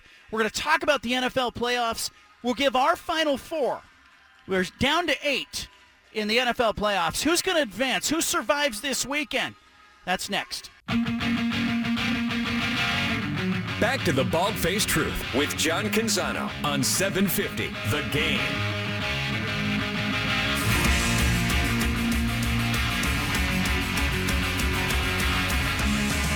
You're probably going to hear some music in the background of this broadcast between now and the end of the radio show. I am broadcasting from Arizona State's campus. I'm in their basketball arena where a gymnastics event is happening today. We've been talking a lot about the Pac-12 and other stuff. We're going to pivot to the NFL. But, guys, remember earlier in the show, we had the student broadcaster from Arizona State, Dominic Stern, on the show. Remember him? You guys forgotten him already? No, I remember, yeah. Okay. We talked about the Chargers. And he grew up in San Diego. He's a Padres fan. He was a Chargers fan. And Chargers moved to L.A. We had talked about whether or not, hey, Dominic, are you still a Chargers fan? He says no, and they're dead to us. His dad reached out to me. His dad DM'd me. I love when parents listen to the show. And his dad, John, sent me a photograph of young Dominic and Dominic's brother, both wearing Chargers jerseys as little kids. And the dad said, they are dead to us. Like, you talk about people in, like, sports, professional sports teams don't think about the impact that they have generationally when they make business decisions. These decisions affect your rooting interests. They affect your childhood. Like, look, I grew up a San Francisco Giants fan as a kid. They never won. They weren't good. They lost 100 games every year, it felt like. But they were my team, and they never left. And I had Johnny LeMaster, and I had Jack Clark, and I had Darrell Evans, and I had Chili Davis in the outfield, and Jeffrey Leonard in the outfield. And, they got Vida Blue well past his prime, but he was our Vida Blue. Candlestick Park, that was my ballpark. The 49ers, I was lucky. They won. The Warriors were terrible. Those were my teams. The Warriors were awful. They were the worst-run franchise in the NBA for a long time. Chris Washburn, the Al Attles era. Everybody thought they were going to get Patrick Ewing. Instead, they got Chris Mullin. He was fine, but he wasn't Patrick Ewing. But my teams never left. Have you ever rooted for a team that left on you? Guys, an NFL team, a pro team that left on you the way the Sonics left for Oklahoma City, the way that the Chargers left, the way the Raiders abandoned Oakland for L.A., and then L.A. for Oakland, and then Oakland for Vegas. Have you ever had one of the teams you rooted for ditch you? Sort of. I mean, I'm not from L.A., but I grew up an L.A. Rams fan, and they took off to St. Louis for a while. And it sounds silly. Again, it's not like I'm sitting there in Burbank thinking I'm abandoned. I'm still up in the Pacific Northwest, but it kind of impacted my fandom for a couple years. It just didn't feel right. Yeah, I haven't had any, but my cousin, he's a big Raiders fan. And, I was really curious to see if he was going to be still a Raiders fan when they moved to Vegas. And he's like, yeah, of course. Why would I not be? So it is interesting because it's like, for me, like, I would be mad if my team moved. Like I said, if the Blazers moved, I couldn't be a fan. But I guess, like, if you're not from that area, like, maybe it's a little different. I don't know. If the Blazers moved, I also think that Blazer fans are in an abusive relationship with their NBA franchise. True. So, I do. I think it's emotionally abusive what this franchise has done to people over the years. And some of it's on the court, but most of it's off the court. It's just not a well-run organization, and it's not Joe Cronin's fault. He inherited this. It's not the current regime's fault. Okay, they inherited it. But I think until the Blazers are sold, there's just a lot of pain that afflicts the fan base that I think just keeps perpetuating itself. And if the franchise, let's just say, Jody Allen decides she's selling to the highest bidder, even if that highest bidder wants to move this franchise and the Blazers end up moving to Seattle or somewhere else, I think the vast majority of Blazer fans would be done. I think they burn their gear. I agree. I would. And I don't blame them either. That's the thing. Like, I would not blame them because, as you said, this franchise hasn't been ran very well. And you talked about some of the players that you went through as a kid. Like me and Peter have gone through the same things, and we've done this on the Pulse. Like, just name random Blazers. Like I lived through the Sebastian Telfair years. I high-fived Luke Schencher on fan appreciation night when he walked out of the out of the building. Like, those are the things I remember, and I've had to go through those. And so at some point, I wanted to pay off, and I want the Blazers to win a championship. It's just with this ownership, man, I can't trust that at all. Yeah, and I think people right now, look, I don't think the Blazers are moving. Don't reach out to me and say, what do you mean? But I don't think they're moving. I don't think the NBA, I don't think Adam Silver wants instability, especially from a market that has supported the team and has a viable arena. Yes, Moda Center needs some improvements. I think last time I talked to Chris McGowan, the former president of the Blazers, he said he felt that the arena needed $150 to $200 million worth of improvements to become like a great NBA arena again. But I think if an ownership group does buy the Blazers, the complicating factor for me is, the city of Portland owns the real estate under Moda Center. The Blazers lease it for $1, and the Moda Center is owned by the Blazers, but they don't own the land. So it's a really weird arrangement that they have with the building, which I think in some ways creates a measure of accountability and leaves the team here when others fear it could move. But I also think, whoever buys this thing's got to buy the real estate that Paul Allen owned that's all around the building. And so there is a development opportunity for somebody to come in, buy the building, create an entertainment district, do it the right way that should have been done so many years ago, and bring an NHL team to Portland as well. I mean, that building should not be empty during the NHL season. And apologies to the Winterhawks. I think they do a great job, and they have a great product, and they have a strong fan base, but they have mostly demonstrated to me that there is an appetite for hockey here. It just doesn't make sense to me that we have not had NHL hockey at Moda Center. And there are some things that would have to be done to Moda Center to make it fit the NHL's requirements, but I think that could happen as part of a renovation. You guys would do you, I actually think, as much as I talk about Major League Baseball to Portland, I'd love to see that happen. It's an easier lift to get an NHL team to Portland if the right person buys the Blazers. Yeah, I agree. And I'm not a hockey guy. I'm more of a baseball guy. I would love to have Major League Baseball here.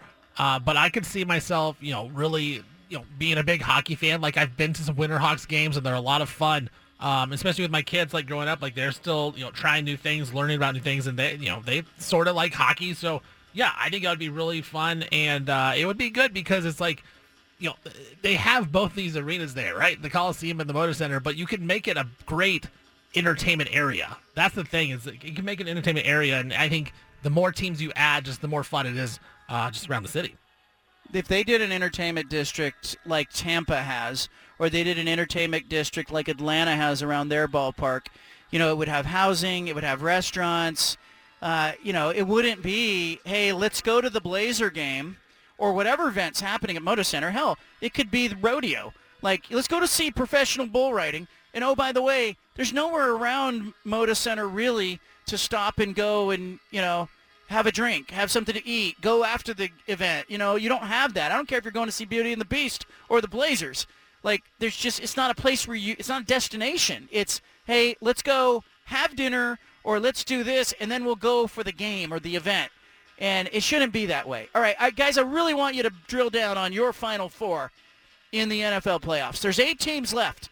In the next segment, we're going to make our Final Four picks. Who are the survivors from the NFL weekend? It's next. Back to the Bald-Faced Truth with John Canzano on 750 The Game.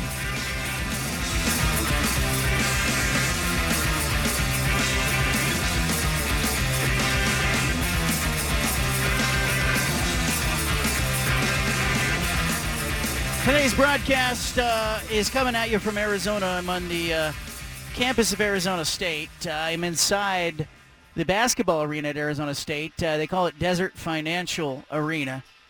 It's like a 50-year-old building. A lot of people here are talking to me about how they need a new arena. I don't think there's anything wrong with it. I think there's some charm to this building. It's functional, but I think that's what people say when you have a 50-year-old arena. I want to turn the focus of this broadcast now to the NFL playoffs.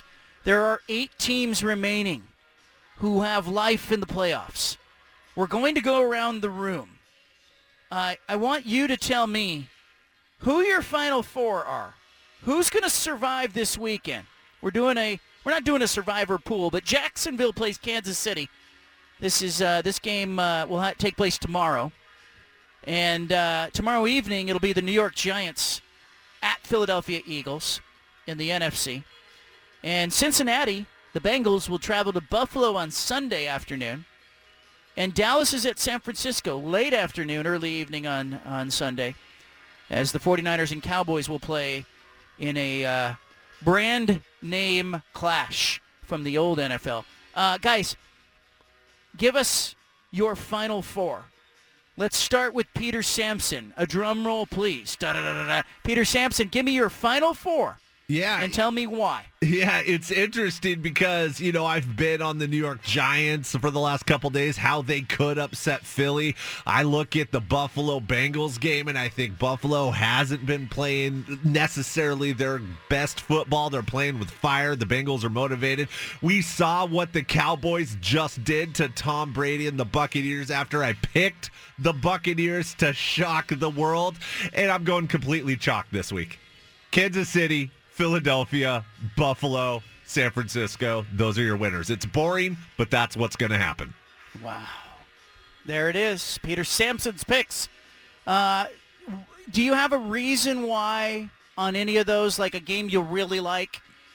Give me your certain survivor for the weekend. Kansas City Chiefs are absolutely going to beat Jacksonville. I know Stephen Vaughn will probably disagree with me there. I just can't see it happening. Just the Chiefs are too good. Patrick Mahomes is the MVP this year. They've been there before. They're at home. They had a bye. I love the Chiefs. I agree with you on the Chiefs. I think they are the safest survivor pick. Like if you're playing survivor pool right now with the teams that are potentially remaining, Kansas City feels like the safest pick to me. And the other games are all tight to me. But I liked the Eagles early in the week. And then as I talked to the guy that flipped my mind on it is Nick Aliotti, the former D coordinator at Oregon. He loves the New York Giants in that game. He thinks the Giants are going to beat the Eagles. I'm having a hard time with that game now, so I'm going to flip my pick in the NFC there. I'm going to take Kansas City on Saturday. I'm going to take the New York Giants in an upset of the Eagles. And then on Sunday, I don't know who's going to win the Cincinnati-Buffalo game, but I think Buffalo might be the best team left among the 8. But I don't know who's going to win because I think Cincinnati and Joe Burrow, I think they're playing with a chip on their shoulder. And I think they felt like in that Monday night game when DeMar Hamlin got hurt that was going to be their big night. And I like the way they started to play that game. I think this game's going to be insanely close. I will take Buffalo. I don't feel great about it. And then in the Sunday late game, I got to take the Niners at home. I just think they're too much for Dallas. I think San Francisco, with the addition of Christian McCaffrey, with what they do on defense, too good. So I'm going Kansas City, New York Giants, Buffalo, San Francisco. Stephen Vaughn, what do you got? Oh man, I feel like I'm way against both you guys. I'm gonna go upset here. I'm gonna go with the Jags over the Chiefs. I think the Chiefs are somewhat vulnerable, and I might be on an island on this one. But I do think that the Chiefs have been coasting this season. And you talk about Patrick Mahomes being MVP, and he certainly deserves it. But he lost Tyreek Hill, and I think that's going to show up in the playoffs Does he have that vertical threat that can really stretch the defense out? I don't know that they do. I think the Jaguars have a solid defense. Travon Walker has been really good. Josh Allen, the linebacker, has been really good. And then, of course, Trevor Lawrence. Like, I think we talked about this earlier in the playoffs. Who's that guy that's going to make him a household name? And I had said either Trevor Lawrence or Justin Herbert. I think this is Trevor Lawrence's time to really, put his foot in the ground and say, I'm a really good NFL quarterback, and I'm here to stay. So I think the Jaguars get the win over the Chiefs in Kansas City as a huge upset. And I'm going to take the Eagles as well over the Giants. And this would be my survivor pick, is Eagles over Giants. As the week's gone on, I really think that the Eagles are going to handle the New York Giants. And the reason why, I go back to the Week 14 matchup they had when both teams were healthy. The Eagles ran for over 200 yards in that game, over 8 yards a carry. I think that they can do that again as long as Jalen Hurts is healthy. And that's the question we don't know. But I have to take the reporters at their word. And the fact that he's not on the injury report, he's been practicing fully this week, I have to think that Nick Sirianni's not going to have any limitations on the guy. So if Jalen Hurts is healthy, which I think he is, I think that the Eagles should be able to beat the Giants pretty easily. And I think they can, I'd lay the number of 7.5 and down. I think they win big. I'm going to take Buffalo as well, and I feel good about this one. I think Buffalo is the best team in the NFL. Johnny talked about this. They might be. I think they're the best team in the NFL, and I think they're out to prove it. I think the Bengals are really good, but 3 offensive linemen are going to be out. 3 starters, that is. So they're going to be 3 backups on the 5 offensive linemen starting. They gave up 4 sacks to the Ravens last week. Last year, remember in the playoffs, they gave up a bunch of sacks to the Titans, and they ended up winning. I think they gave up 9 sacks. Still got the win, but I think in Buffalo, in that environment, with everyone rushing down Joe Burrow's throat, I think they're going to have a problem there. And Josh Allen, I think, is going to have a big game. I take the Bills. And then the final game is the Cowboys and the 49ers. I'm going to go with the Cowboys. I'm going to say another upset. I think that, it's not that I'm waiting for the Brock Purdy game where he throws interceptions, but I was talking to Jude about this. Seahawks 49ers. We saw Brock Purdy run around, make some plays in the backfield, and then throw it down the field to the running backs. I don't think the 49ers want him to do that against the Cowboys. Against the Seahawks, I think that's okay. But when you go against a really good defense like the Cowboys and you're trying to make a big play, that's when turnovers happen. I could see that happening where, Brock Purdy's getting very comfortable in this offense, very comfortable with himself, tries to make a big play. And that's when Trevon Diggs, Micah Parsons, someone makes a big play for the Cowboys, and I think it can come back and haunt the 49ers. And then for the Cowboys offensively, they're rolling right now. Dak Prescott, really good. 5 touchdowns accounted for last game. They got the running game, Zeke and Pollard. They got CeeDee Lamb. They got some good tight ends. I think the Cowboys are a really good team. I think they're going to win in San Francisco. I'm just not sold. Dak Prescott played a fantastic game, obviously, in their win, and it was a nice moment for him. But I'll tell you what I didn't like about the Cowboys. Ezekiel Elliott didn't feel right to me, and I know that he's shared time in the backfield. I think in order for the Dallas Cowboys to beat the 49ers, I think you have to run the ball. Can they run effectively against the 49ers defense? I think that's what Seattle did in the first half of that game that gave the Niners some trouble, is Seattle ran the football, and they found themselves in a virtual tie at halftime. Can Dallas run on San Francisco? Yeah, you make a good point. I think it is very important for the Cowboys to do that, but I would argue that, I think it's not Zeke that I'm worried about. I mean, Tony Pollard. I think Tony Pollard's been the better back the last couple of years, and the Dallas Cowboys have finally realized that. They're giving him a lot more carries. This seems like a real Tony Pollard type of game where you can either throw a little swing pass, get him out in space, and then have Zeke kind of be a goal line back if they need him. But it seems like they're not going to break any big runs because that 49er defense is so good, best in the NFL. You're not going to have any huge plays, but I do think that Dallas can run enough to keep him honest, and then they can take a shot downfield to CeeDee Lamb, maybe kind of like what the Seahawks did. That end of the second quarter, the third down, 49ers brought the blitz. They went deep to DK. I think the Cowboys are going to do the same thing with CeeDee Lamb. All right, let's talk blowouts for just a moment. Team most likely to get blown out. I actually think, because as you talk about this, I think now, and it could be the fan in me, I think San Francisco has the best shot to blow out their opponent this weekend. I think there's a chance they could blow Dallas off the field, and it could be ugly. Like it could be 31-14 or something like that. Where is the biggest blowout in your mind, Steven and Peter? My biggest blowout would be the Eagles over the Giants. This happened already. In New York, it was 48-22. Eagles dominated that game. I could see that happening again where the Eagles really put their foot down, say, we are the number 1 seed for a reason, and they go out and prove it. Yeah, I think Philly, New York, I'm going to say that's the second most likely for me, and I don't necessarily think this is going to happen, but if Trevor Lawrence comes out and he plays again like he did in the first half, there's a chance that the Chiefs, they make it ugly in a hurry. Now, do I think Trevor Lawrence is going to do that? No, but, I mean, it's possible. You could see, 28-0 again at halftime. Yeah, could we have a come-from-behind victory by somebody else this week? Regardless, I think it's going to be fun to watch. I think it's interesting. It's entertaining. Coming up, what's your peeve? It's a Friday. I want you to get it off your chest. I have a peeve that I want to share.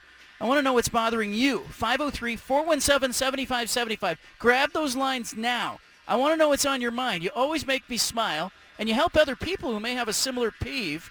I think there's a catharsis that happens when people say, hey, this is what's bothering me. This is what's on my mind. So you tell me, what's your peeve? That's what I want to hear. All right, my peeve is when I think we're on a normal break and I don't realize it's the top of the hour and I have to go all the way to 59:34. Yeah, we still got a little over a minute here. At a minute. I was on a roll there. That was. Right? that is a peeve. That's on me. I should have noticed that you were stalling going to the end there. No. My peeve is it's on me when I don't pay attention to the clock. But I want you to line up. We will do What's Your Peeve? Also coming up, I'm told Bobby Hurley's gonna call into the show, or he may stop by. I'm sitting in his basketball arena. Least you could do is say hello. And also, we will have some Punch-It audio in the 5 o'clock hour. It's fair. You have been distracted by Beauty and the Beast right now.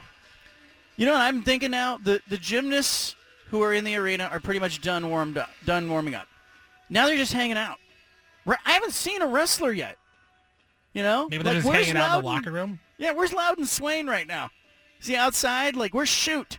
Is he carrying a log in the football stadium stands or something? What is going on with the wrestlers? They're just working out. They're getting swole. Probably. Wrestlers are different. Wrestling is a weird sport. And I mean that with all due respect. It's peculiar. Let's just call it that. It's a peculiar sport. Leave it here. BFFT. Now, from the campus of Arizona State University, built by high-caliber millwrights, here's John Canzano with the bald-faced truth. Well, you may be confused. You may be tuned in going, why is Canzano on campus at Arizona State? Well, I was here for the UCLA-Arizona State basketball game last night and decided to stick around and broadcast today's show. I'm in Arizona State's basketball arena where a wrestling and gymnastics event is being set up. It'll start right at the end of the broadcast, but fans are starting to mill in here, guys, and I'm telling you, they may be onto something. They're billing this as Beauty and the Beast. They've got wrestling going on one end of the arena later tonight, and then they've got gymnastics going on the other. Gymnasts, they look like they are far more hardworking to me. They've been warming up for hours, and they continue to warm up, and the wrestling mat is empty. I'm going to say the better athletes are the gymnasts at this point. More determined, more locked in, putting in more hours. And when I say that, wrestlers are probably off somewhere running to make sure they make weight. We've got the 5 at 5 coming up here, top of the hour, as we do every day on the show. Plus, we're going to do What's Your Peeve? And we will mix in some Punch-It audio, and Bobby Hurley, the Arizona State basketball coach, may join us. He is supposed to either call in or show up at the end of his practice if it wraps before the end of this radio show. Look, I also want to tell people, this show is very free-flowing. If you haven't figured that already, I had somebody today say to me, when did you know you were going to be broadcasting at Arizona State's arena? Probably yesterday, less than 24 hours ago. I really figured it out, but I knew I wasn't going to be broadcasting from home. There's a good chance I was in Tucson and would have been on Arizona's campus. But the aim of this show is to take you where the stories are. And today, this is apparently where the stories are. So let's get into the 5 biggest stories going on in sports. The 5 at 5. I want to start with the Pac-12 conference. The Pac-12 has fired a couple of key senior executives This is an interesting story. The conference apparently did an audit of its relationships with cable providers and determined that it had been overpaid by one of its providers. This goes back to 2017. George Kliavkoff, the Pac-12 commissioner, this happened before his tenure. It happened on Larry Scott's watch. Larry Scott's gone. But now so are Mark Shukin, the head of the Pac-12 networks, and the conference's chief financial officer. If you really want to dive deep into this, it really is related to overpayments that totaled more than $50 million. That's $50 million the Pac-12 is going to have to pay back to its carriage providers because it apparently inflated the number of subscribers that it had. This isn't good for the Pac-12. It's a bad look. It's distracting. It happens while they're trying to negotiate their media rights. But I got to be honest, it's the hangover from Larry Scott that we're really dealing with. If you're the Pac-12, you cannot be happy with what is happening. And I'm sure that this was an uncomfortable conversation that new Commissioner George Kliavkoff had to have with his 12 bosses, who will now be faced with repaying $50 million that they received over the last decade or so. That's number one in our 5 at 5. John Wilner, Bay Area News Group, had the story. He was on our show. If you want to hear more about that, grab the podcast. Second thing in our 5 at 5, let's talk about the Lakers. Anthony Davis could return to the Lakers lineup as soon as next week. This is being touted by ESPN and Adrian Wojnarowski as progress. The right foot, Anthony Davis's right foot. The Lakers have a 5-game trip in late January. They start in Boston. This is a foot stress injury that has had him out since mid-December. Apparently he's been ramping up his activity. Darvin Ham said that Davis has been progressing, quote, really, really, really well, end quote. Before the injury, he had an uptick in his production, guys. Lakers are 20-25. If Anthony Davis comes back and picks up where he left off, how good are the Lakers? Pretty darn good. I mean, not great. They still lack a lot of talent. They lack some size, a lot of shooting. But Anthony Davis was playing at a near MVP level when he got hurt. And, I mean, so you say the Lakers are a threat, but the real question is, well, is he going to stay healthy all season? Because he never does. So, yeah, he's been out, 3 weeks, a month, whatever it's been. There's no guarantee that in March he's not going to go out again. But if he can suit up, he's playing at a great level, and they're dangerous at least while he's in uniform. Yeah, it's just another team in the Western Conference that the Blazers are going to have to worry about. And, right now, the Blazers are 1 game up on the Lakers, and the Lakers are only 2 games out of that 10 seed. I mean, there's 13 teams in the Western Conference that are competing for those 10 play-in spots. I think the Lakers are right there, and if Anthony Davis is healthy, I do think that the Lakers are probably a little bit better than Blazers, and they can definitely be a play-in team. Probably not going to make it up to that 6th seed, but they can get into the play-in. Steven, you're going to see the Lakers on Sunday in person. I want a full report on what you think of them as they are in Portland coming up this weekend. Yeah, I get to see LeBron James for the first time in person. I'm really psyched about it. You've never seen LeBron? Really? Never live in person, no. So, I mean, I'm excited. And again, my son is just getting so spoiled. He gets to see LeBron for the first time. It's like, he's 8 years old. I'm 35. I still have never seen the guy. Well, he might see LeBron for the first time, and, let's be real, he ain't going to be on the court for that long, much longer. Is it bad that I want LeBron to do something, like, really cool, like have a cool dunk or something, or is that, like, blasphemy because I'm supposed to root for the Blazers? No, but do you remember LeBron's first appearance to Portland? Anybody remember how many points he scored? I do. I was there. Saw him in his very first appearance at what was then Rose Garden Arena. How many was it? Scored 9 points. See, I'm setting the over-under at 9.5. So that's all he's got to get. You got to get to 10, and then it's a good appearance. Your kid may see a better LeBron than I saw, and I saw him at the beginning. I don't know where I am. Number three in the 5 at 5. Breanna Stewart, free agent now. Former WNBA MVP, says she's meeting with 4 WNBA teams: the Storm, the Liberty, the Lynx, the Mystics. The league's free agency period opens Saturday night at midnight. Her free agency comes at an interesting time because the WNBA has been really hyper-focused on player compensation. and trying to figure out, like, how are they going to pay their players, and, you know, where do they fall, and what's going to happen with charter air travel and overseas commitments. Breanna Stewart has been outspoken publicly on these issues, and it's led to some speculation that she's going to lead the charge here. So I look for her to, she's meeting with all these teams, but the Liberty feel like the team. That's the market, right? New York Liberty, Breanna Stewart. Don't tell me that I don't talk WNBA on the show. That's my bet. She's going to New York. You have to bet. Where is she going? Seattle, New York, Minnesota, or Washington? I'll go New York. You know, it seems like agree. It's a hot spot to go. New York. I think that's where she can have the biggest impact. So I think that's where she lands. NFL weekend. Obviously, we've been talking about the NFL. There are 8 teams left. It'll be down to 4 by Sunday night. 49ers and Cowboys on Sunday. Obviously, you got Patrick Mahomes trying to stay alive in these playoffs. Josh Allen and the Bills. Everybody forecasting, the experts at least, forecasting a Bills-Chiefs AFC championship game and an Eagles-49ers NFC championship game. Will that hold up? It rarely goes as seeded. It's the NFL. There's parity, there's surprises, and the best team wins. I'm making this my 4th thing in my 5 at 5. The NFL playoffs, I said it on yesterday's show. I went deep on this. They just plain get it. Here they are at the round of 8, and none of us knows quite what's going to happen. We think we know. We might have an opinion on it, but none of us really knows.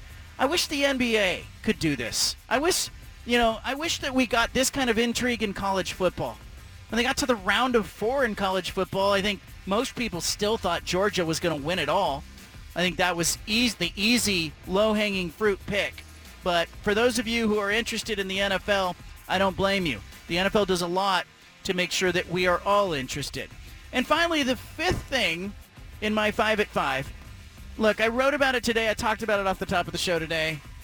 FS1, you're not the only guilty party.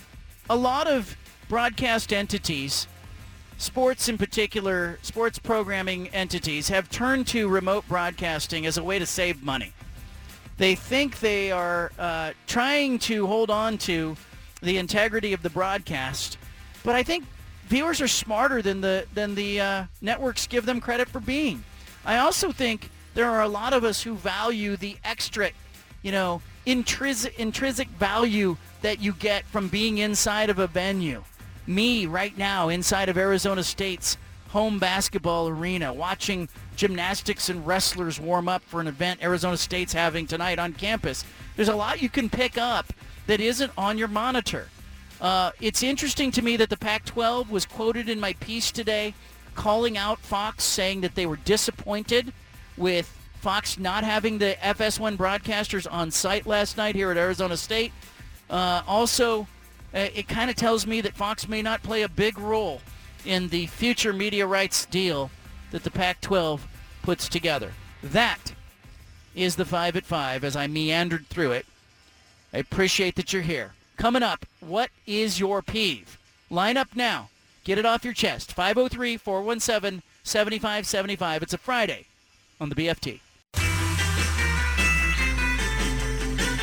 You've got the home of the truth. Back to the Bald-Faced Truth with John Canzano on 750 The Game.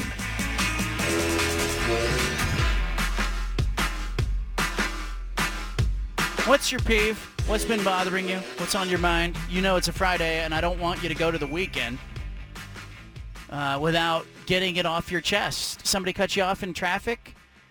Somebody rude to you? You got a coworker? You got a loud chewer that is driving you crazy? You tell me what's been bothering you, or maybe what bothers you when it comes to your week, your day, your month, your life, your year. Whatever it is you need to talk about.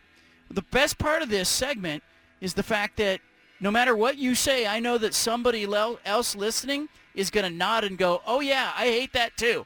So I want you to line up at 503-417-7575 and tell me, what's your peeve? What's your peeve? Oh, that pisses me off. That pisses me right off. Call 503-417-7575 and tell Canzano what's your peeve on the BFT.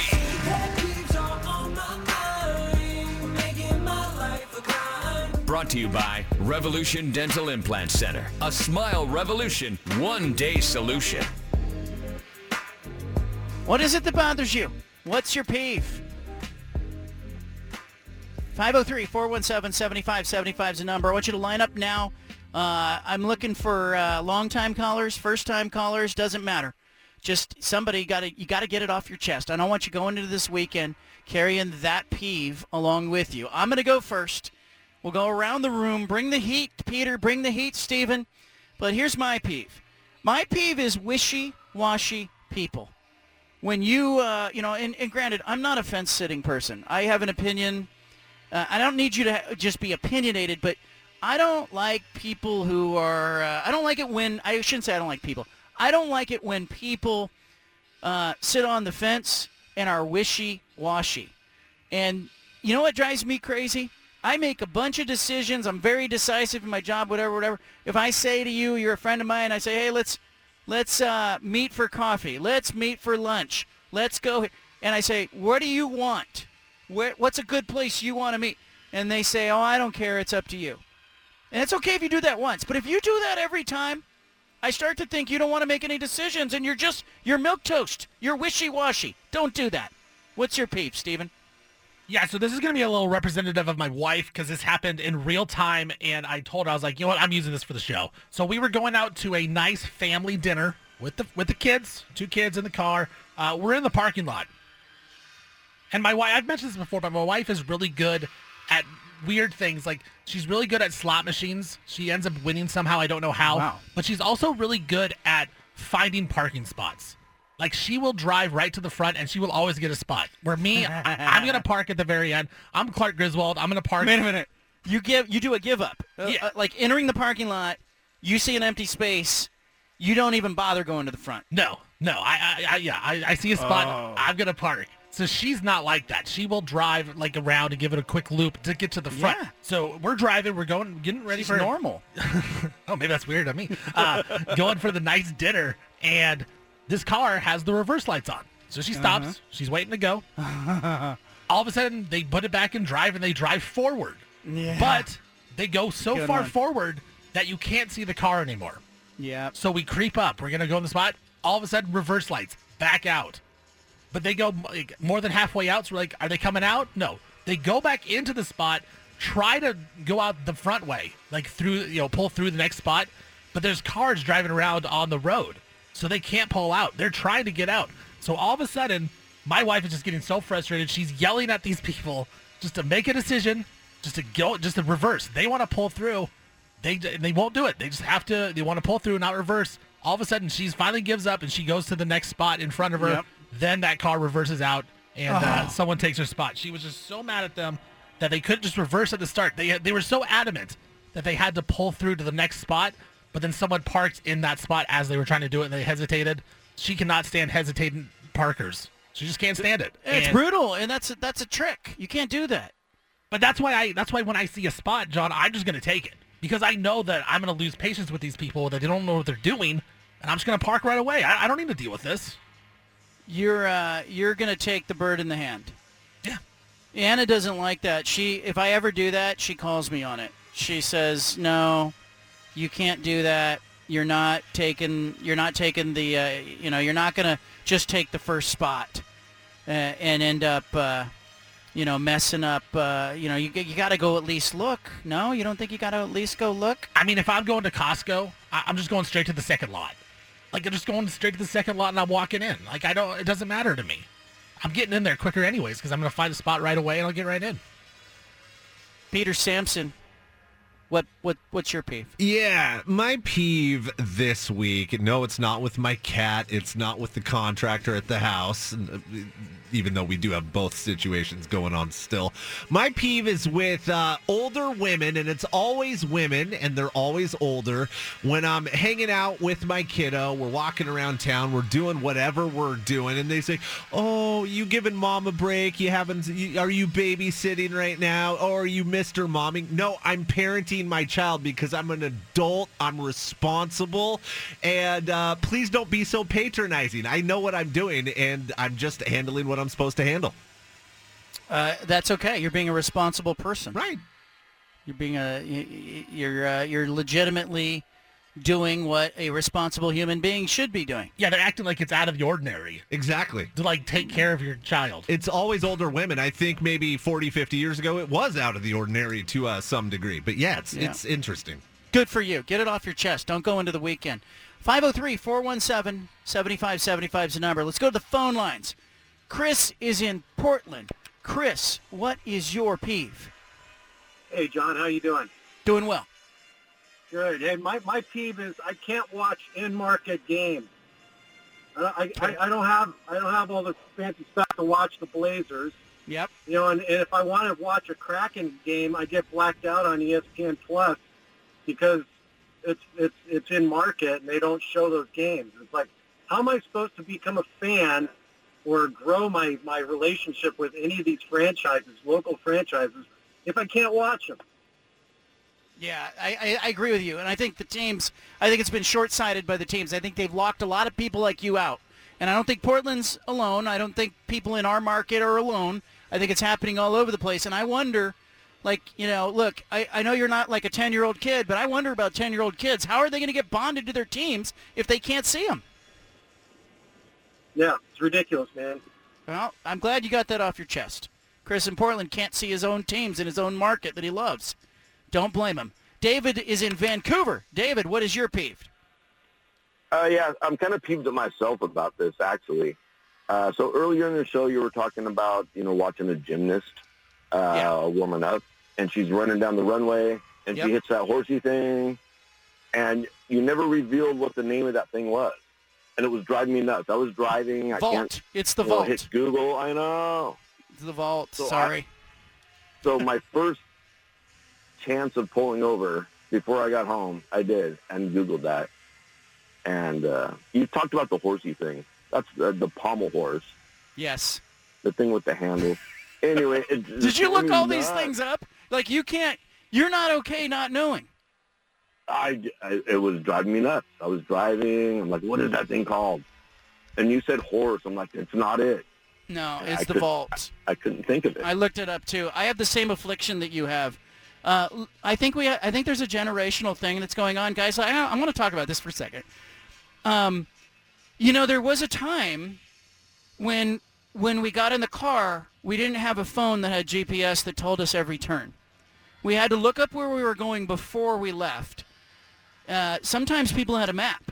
Sometimes you had to search it on the internet and then write it down or print it out. And you take your directions with you, and you'd say, okay, I'm going to go on I-5, and I'm going to take this exit, then I'm going to turn left on this road, then I'm going to go down the street, and it's the third house. Like, you used to do that. But now we have GPS. We also had a time in history where we would talk to each other, and we would talk about things like, the discussion we had earlier in the show about what is that thing where you run down the ramp and you jump and flip in the air, and we were okay not knowing what it was. We didn't have Google. We didn't have we had encyclopedias across the room, but nobody was scrambling over there going, search it. Now, if we're sitting around at a coffee shop or having a meal, or even if we're on air on this show, and something comes up that we don't know, there is almost an addiction that we have to be able to find that answer. I think there's brain chemistry involved in this. Like the medical people could probably tell us, the scientists out there could probably tell us that it's greatly satisfying in the same way that these kids have these YouTube channels where they're opening packages and kids watch it for like 3 hours. They're what's inside the package. Like there's brain chemistry involved. There's a payoff involved when we get the answer. So what the caller's talking about, you know, I'm here at Arizona State. I'm inside Desert Financial Arena. I'm talking about the gymnast who's running down the runway towards that apparatus, and you know, she bounces off the springy thing, and her hands hit the apparatus, and she, you know, vaults off of it. And I'm going, what is the name of that event? And none of us knew. I don't know if you guys looked it up on the commercial break. I did. I'll bet you a lot of our listeners looked it up. It's called the vault. Some of you knew that. I know it once every 4 years. I'm an expert on the vault, like everybody else in the Olympics. But do you guys find yourself doing that? Like, if you're at the dinner table, you're at a coffee shop, something comes up, and you guys don't know the answer. How quick are you to grab your phone and search it? Or how quick is someone in the room grabbing their phone? Are you okay not knowing the answer? I am for a little while. But I'm a stickler for, hey, man, no phones at dinner, you know. So we'll have the conversation. We'll put a pin in that later tonight. Hey, what was that thing? Then we'll look it up. Because if I was leaving myself to my own devices, John, it would be 3 seconds from asking the question to looking on my phone. So I have to sort of cultivate a patience with not knowing, because I think you're right. That's being trained right out of us. Yeah, see, I'm like Peter. Like, I like to look it up, but I also like to not look it up at the same time. I like to be confident in my answer, whether it's right or wrong. So, like, if I had a good answer right off the top of the bat, like when you said, what is that thing called? And I just had some random word and I was confident about it, like, I would say it and I would act like it's true. But, like, my family, like my wife and my kids, like, they have to know literally everything and what the exact answer is right away. So I think it's a little different, but for me, like, I do like to guess. I like to guess and act like I know a lot more than I do, and sometimes people call me on it. Yeah, but I think Anna always says to me, like, hey, why are you not okay just not knowing? And I think it literally is rooted in the payoff that you get when you're able to look something up. I think there's obviously some brain chemistry involved, probably the same brain chemistry that's involved with successful YouTube channels. Well, and there's always that situation where you're at a party or you are with people and that question gets brought up and you want to know the answer, right? Like, you want to sound smart in front of people. Yeah, and we used to know, like, there was a comedian who had a bit about this, and he says, you know, there used to be, one person in the relationship who knew what was going on and the other one didn't. Like, one of us is smart and one is not. Like, you very rarely could have two dumb people in the same relationship. And in mine, Anna's the smart person. You know, I'm the dumb person. Now with Google and the ability to look up anything on your phone, we don't know who the smart person in the relationship is anymore. It takes a little more time. Yeah, you can just pose as smart, even if That's you're not. right. A lot of fakey bobs out there, faking their way through it. I want you to leave it here. Punch and audio coming up right here in the BFT. Back to the Bald-Faced Truth with John Canzano on 750 The Game.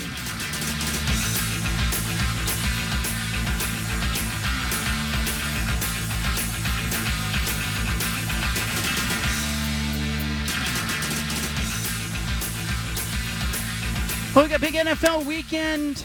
Obviously, for those of you who are tuned into the Blazers, you got the LeBron James and the Lakers coming to Portland over the weekend. We will be tuned into college basketball as Oregon and Oregon State will be playing the Civil War basketball game. Who you got? Who you got in the Civil War basketball game? Give me the Ducks. I think the Ducks are going to start winning a little bit more. I think Oregon State's in a tough spot.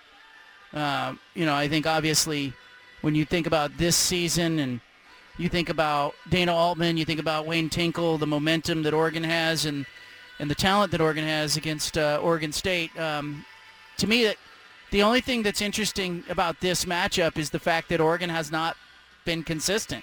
And I think there's a fair chance that Oregon could come in and not be very good. And if they're not, maybe Oregon State's up for it. I don't know. But I think I'm with you, Stephen. I'll take the Ducks in that one. Let's play some punch and audio. We have the best sound from all around. Let's do it. We interrupt this broadcast with a special announcement from the Bald-Faced Truth headquarters. Hey, we're all about truth, justice, and the American way here, okay? Which is why we've spanned the globe and pulled the top audio cuts of the day. You're going to hear little snippets of sound. Hey, it's time for Punch It Audio. Presented by First Call Heating and Cooling. Well, let's start with Jim Nantz. Talking about the kickoff return that Nyheim Hines had for a touchdown. He called it a storybook. Here's Jim Nantz on the Ryan Rosilio podcast talking about the Hines kickoff return for a touchdown. Well, it happens in a flicker of a second, and you can't even prepare for it. Did I have any idea that the opening kick would be returned for a touchdown, or to have that in my head as even a possibility? Not even remotely so. I mean, I felt super prepared to try to talk about what this moment meant to the Bills players and organization and what they had done. And once we kind of went through all of that, you turn around and the game is getting underway, and Nyheim is on his way. And, I'm eyeballing it, and I see him cross midfield. I still didn't think he was going to break it. I thought there was a Patriot player had an angle on him. But then I realized this is going all the way. And only one word, one phrase entered my mind. Storybook. In 10 seconds, he's covering 96 yards. Your mind is kind of in slow motion, weirdly, Ryan. And I'm glad that word just kind of dropped in my head. I mean, I couldn't have planned for it. And it was storybook. And I think it'll be a moment that one day might even lead to a movie. It sounds like a movie script. We use that terminology, don't we, a lot in sports? Oh, the Hollywood wouldn't even, they'd send this script back if you wrote it. But I could see this being, and some other people suggested, our version of Brian's song for this generation. I think there's, particularly if the Bills go on and win the Super Bowl, I think there's a movie here in its storybook. Yeah, look, I think the Damar Hamlin story itself is inspiring. I think it makes people think about the possibilities. I think it brought people together. And I think we needed, I really think in this era, and I still think a lot of people are coming out of isolation, depression, battling with, mental health issues. I think we need good stories. I think we need positive, uplifting stories. And I think in the end, the Damar Hamlin story is positive and it's uplifting. Arizona will play UCLA tomorrow in Tucson. Best two teams in the Pac-12? Maybe. Arizona's been on a bit of a slide. Don McLean talking on the Pac-12 Network about this game. Punch it. It's a tough one. It's almost, you wonder with UCLA being undefeated if that's more pressure on them. I don't think it is because this is a veteran group.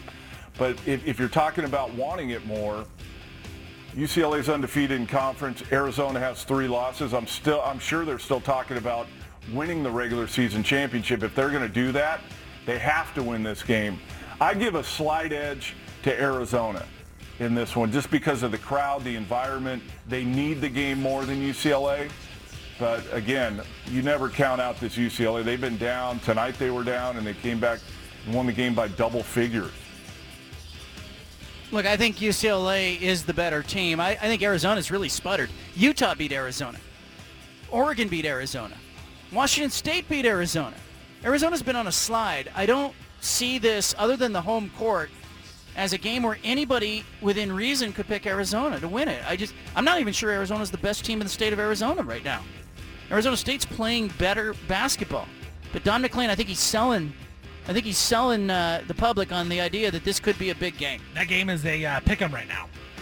Yeah, I mean, look, there's one thing I did notice last night. UCLA is playing shorthanded. He's got, Mick Cronin's got a bunch of young players on this roster that he doesn't play. So he's only playing about 8 guys. So here's a scenario where you could build a case for Arizona that I like better than the one that Don McLean built. Sometimes the travel partner that plays a team earlier in the week on the Thursday game helps the team on a Saturday. Arizona State took UCLA late in the game and tested them. They pressured them. Bobby Hurley had his players picking up, UCLA's team full court for part of the game. There's a chance that UCLA comes into this game with some weak legs, and that Arizona is sky high for this one. But I don't think there's any way I could pick Arizona to beat UCLA. Not with the way that Arizona's played lately. John Harbaugh, he says Lamar Jackson is his quarterback. No matter what, here he is. Punch it. 100%, 200%. There's no question about it. Lamar Jackson is our quarterback. And he's been our quarterback. Everything we've done, in terms of building our offense and building our team, how we think in terms of people and put people around him, is based on this incredible young man and his talent, his ability, and his competitiveness. He and I were talking today too, and the things about Lamar that to me stands out, he's an incredible competitor. I mean, Lamar Jackson, all he wants to do is win at everything he does. Yeah, he's got a lot of talent. He's a very bright guy. He's got a big heart, but he's just a massive competitor. And that's the kind of guys we want to build this team around, guys that love football and guys that love to compete. So hasn't changed. It'll never change. I've loved Lamar. Eric loves Lamar. And it's not going to change in the future. So, I don't know anything about the details of the whole thing, but I know one thing. I'm like all the fans out there and everybody else. I'll have my fingers crossed and my toes crossed, and I'll be saying prayers. And I have every faith that it's going to get done. And we've got the best people in the world doing it. I mean, Eric DeCosta is nobody better. And Eric wants him here. I want him here. Steve wants him here. And Lamar wants to be here. So it's going to work out. Do you buy John Harbaugh talking about his quarterback in Baltimore? Is Lamar Jackson his guy, or is he just saying what a coach says? Because what's the point of saying otherwise at this point of the season? I do buy it because, you go and look at that wild card game. Tyler Huntley, I think he is what he is. Like, he's a solid backup quarterback, but if that's really the solution that you have going forward, what can you really expect to win? I think with Lamar Jackson, the ceiling is so high. Youngest MVP in the league. I think he's really, really good. And so for me, I don't really see what their choices are besides to bring him back. So for me, I do believe it. I think John Harbaugh really means that they're going to bring Lamar back. I just think sometimes you have to be diplomatic. And even if down deep he goes, look, I can't win a Super Bowl with this guy. It's the best that he's got right now. And I think you're right in that, you bring him back, or at least you talk now about bringing him back until something else pops up. But I am a believer in Lamar Jackson. I think when he is healthy, he's dangerous. He's good. I don't know that he's in the right system. I don't know that he's ever going to get deep in the playoffs again. But a couple of years ago, he was playing at a high level. He was a dangerous player. He gave people fits, and I think he can get back to that level. And Peter mentioned this on the Pulse. It just depends. You can franchise tag if you wanted to. Right? That's the thing, too. If they really do want him back and they can't come up with a long-term deal, you can franchise and tag him for another 2 years, and hopefully at that point then figure out what you could do long-term. The ball is really in the Ravens' court right now if they really do want to bring Lamar back, and I think it'll say a lot if they try to get rid of him or they can't figure out a deal, they just give him the franchise tag. Blazers lost to the Philadelphia 76ers yesterday, 105-95. Damian Lillard talked about it. Here's Dame. Punch it. It was a bad first half. I think we allowed their physicality to disrupt us offensively. They just they got into us. And, our message in the huddles was we gotta play hard offense. A lot of people think you just got to defend hard and fight over screens, but on offense, you got to fight for your position too. You got to, sprint in the screens. You got to set screens. You got to roll hard. We got to space. We got to cut. We got to be attacking. There's a lot of things you got to do offensively that gives you a chance to be successful. But when the team is playing that way, it's even more important to play with that type of focus. And I just think they came out and did that to us, and we just didn't respond to it well. And they jumped on top of us. And when we started to play how we needed to play, you see how the game turned. We gave ourselves a chance, but anytime you're playing against a really good team with good players and you dig yourself that type of hole, and they start believing, even when you climb back into the game, it's that takes so much out of you that getting over the hump is going to be even harder. I think he's saying in a number of different ways that the Blazers are not on the level of the 76ers. We didn't respond well. We dug ourselves a hole. There's nothing about any of that tells me that this was an aberration. Everybody knows this. The Sixers are sitting there damn near 30 wins. The Blazers are under 500 by 3 games. A lot of frustration in the fan base. Guys, can we talk about that for a second? That's Punch It Audio. But guys, can we talk about that frustration just for a second?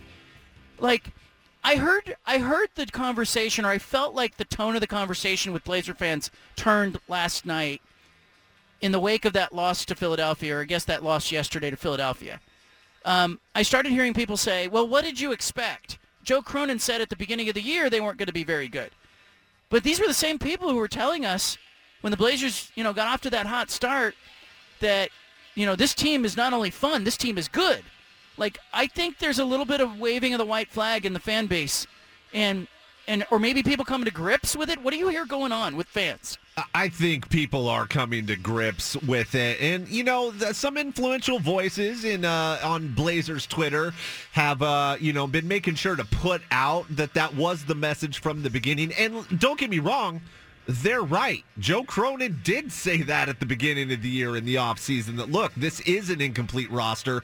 But you can see it sort of just bubbling up to the surface again, John. And I think it's a lot of copium. And I don't blame Blazer fan for wanting to cope. It's a long way from that 10-4 start where I said, this is real, baby. Defense doesn't slump like shooting. It's real. Yeah, no, it wasn't. It's incomplete. We're a long way from early November. Yeah, it seems like it's changed from, results to now it's the process is more important than the results. And for me, like, yeah, you can say that, but that only goes so far. Like, at some point, I want to see a process. And this team is, like, this isn't one of the younger teams in the NBA, but most of the role players that play are veteran players. And Chauncey Billups has said this, Dame said in that clip, like, they need to play hard. They need to play hard. Well, you know what? Yeah, you do need to play harder. Like, that stuff bothers me. It's the same old talk every single game, after every game, like, oh, we had a chance, we gave ourselves a chance, we played hard, or we need to play hard. Like, it's just the same thing. And, like, for me, it does bother me because, like, I didn't even have high expectations coming into the season. But then they win a few games, and it's like, okay, like, if this is happening, like, let's buy in. I didn't even buy in fully, but I just want to see, like, the simplest things, and that's play hard and execute. And we're still not even getting that with this veteran bunch, and so that's, it just bothers me a lot. Do you think they're not playing hard, or do you think they're not very good? I think it's a combination of both. Yeah. Yeah. Because the thing that I think it's human nature. I think we all want to be entertained. We want our teams to be good.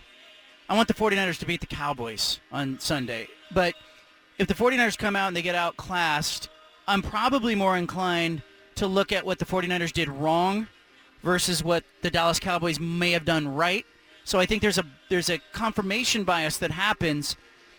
And I think in the course of an 82-game schedule, I think fans started off with low expectations. Correct me if I'm wrong. Team comes out of the gate, 15 games into the season, everybody goes, hey, this is better than I expected. They're actually good. And then over time now, that is eroded to the point where we're like, they're actually not very good. They may have stole some games early or put it together, and other teams have sort of found more synergy and are playing harder. This is going to be a real haul. And then people go back to what Joe Cronin said in the preseason, and I'm like, well, wait a minute. You can't go back to what Joe Cronin said after you told us they were good, can you? And that's where I'm kind of at. Like, I didn't have high expectations. They won a few games. Like, talking to Peter, like, he didn't necessarily talk me into buying all in, but, like, I was buying-ish in. Like, it was good. It's because it was effort, man, yeah. And then it just went away. It was effort, and now that's not showing up. I do think, I want to give the Blazers the benefit of the doubt. The Western Conference is loaded. And we talked about the Lakers earlier. Like, the Lakers as a 13 seed, that's insane. So, like, if the Blazers are in the Eastern Conference, it's different, but they're not. They're in the Western Conference where you have to play against these top-level teams.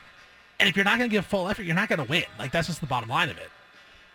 I think I want this team. I still have the same goal for this team. And I don't care if it comes after the trade deadline. Maybe they make some moves. Maybe they pivot fully to a total rebuild. I don't know. But I have the same goal for this franchise that I had at the beginning of the season. I'm not wavering from it. And I'm not going to lower the bar for them. I don't care if they make the playoffs or not. But I do care on a nightly basis that they're entertaining. And maybe it's because I grew up and I watched kind of an era of Warriors basketball when I was a kid where they scored a bunch of points and they lost. Like, they would lose 120 to 110.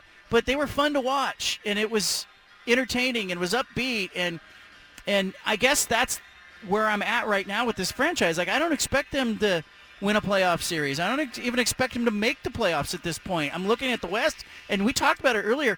If Anthony Davis comes back, that's one more team that they're going to have to get by and stay in front of in the West, and I don't see it. Peter, do you think it's a playoff team right now, or what odds would you put on them making the playoffs? I mean, I could see them reaching the playoff, but it's going to be through the play-in, and I would put it as a coin toss. Where if you would ask me, let's say in early December, I'm readjusting my expectations, which were a play-in team.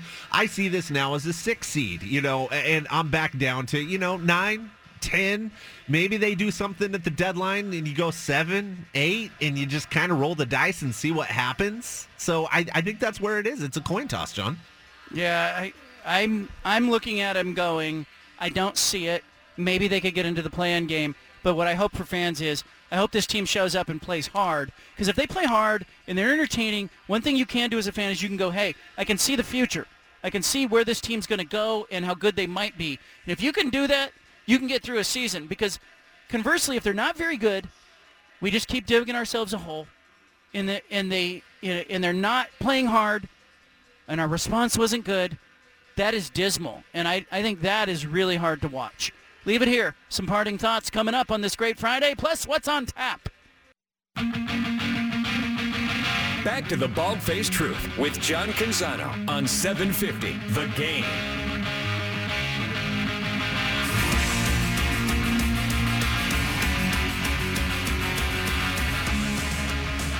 Coming up, the Pulse with Peter Sampson.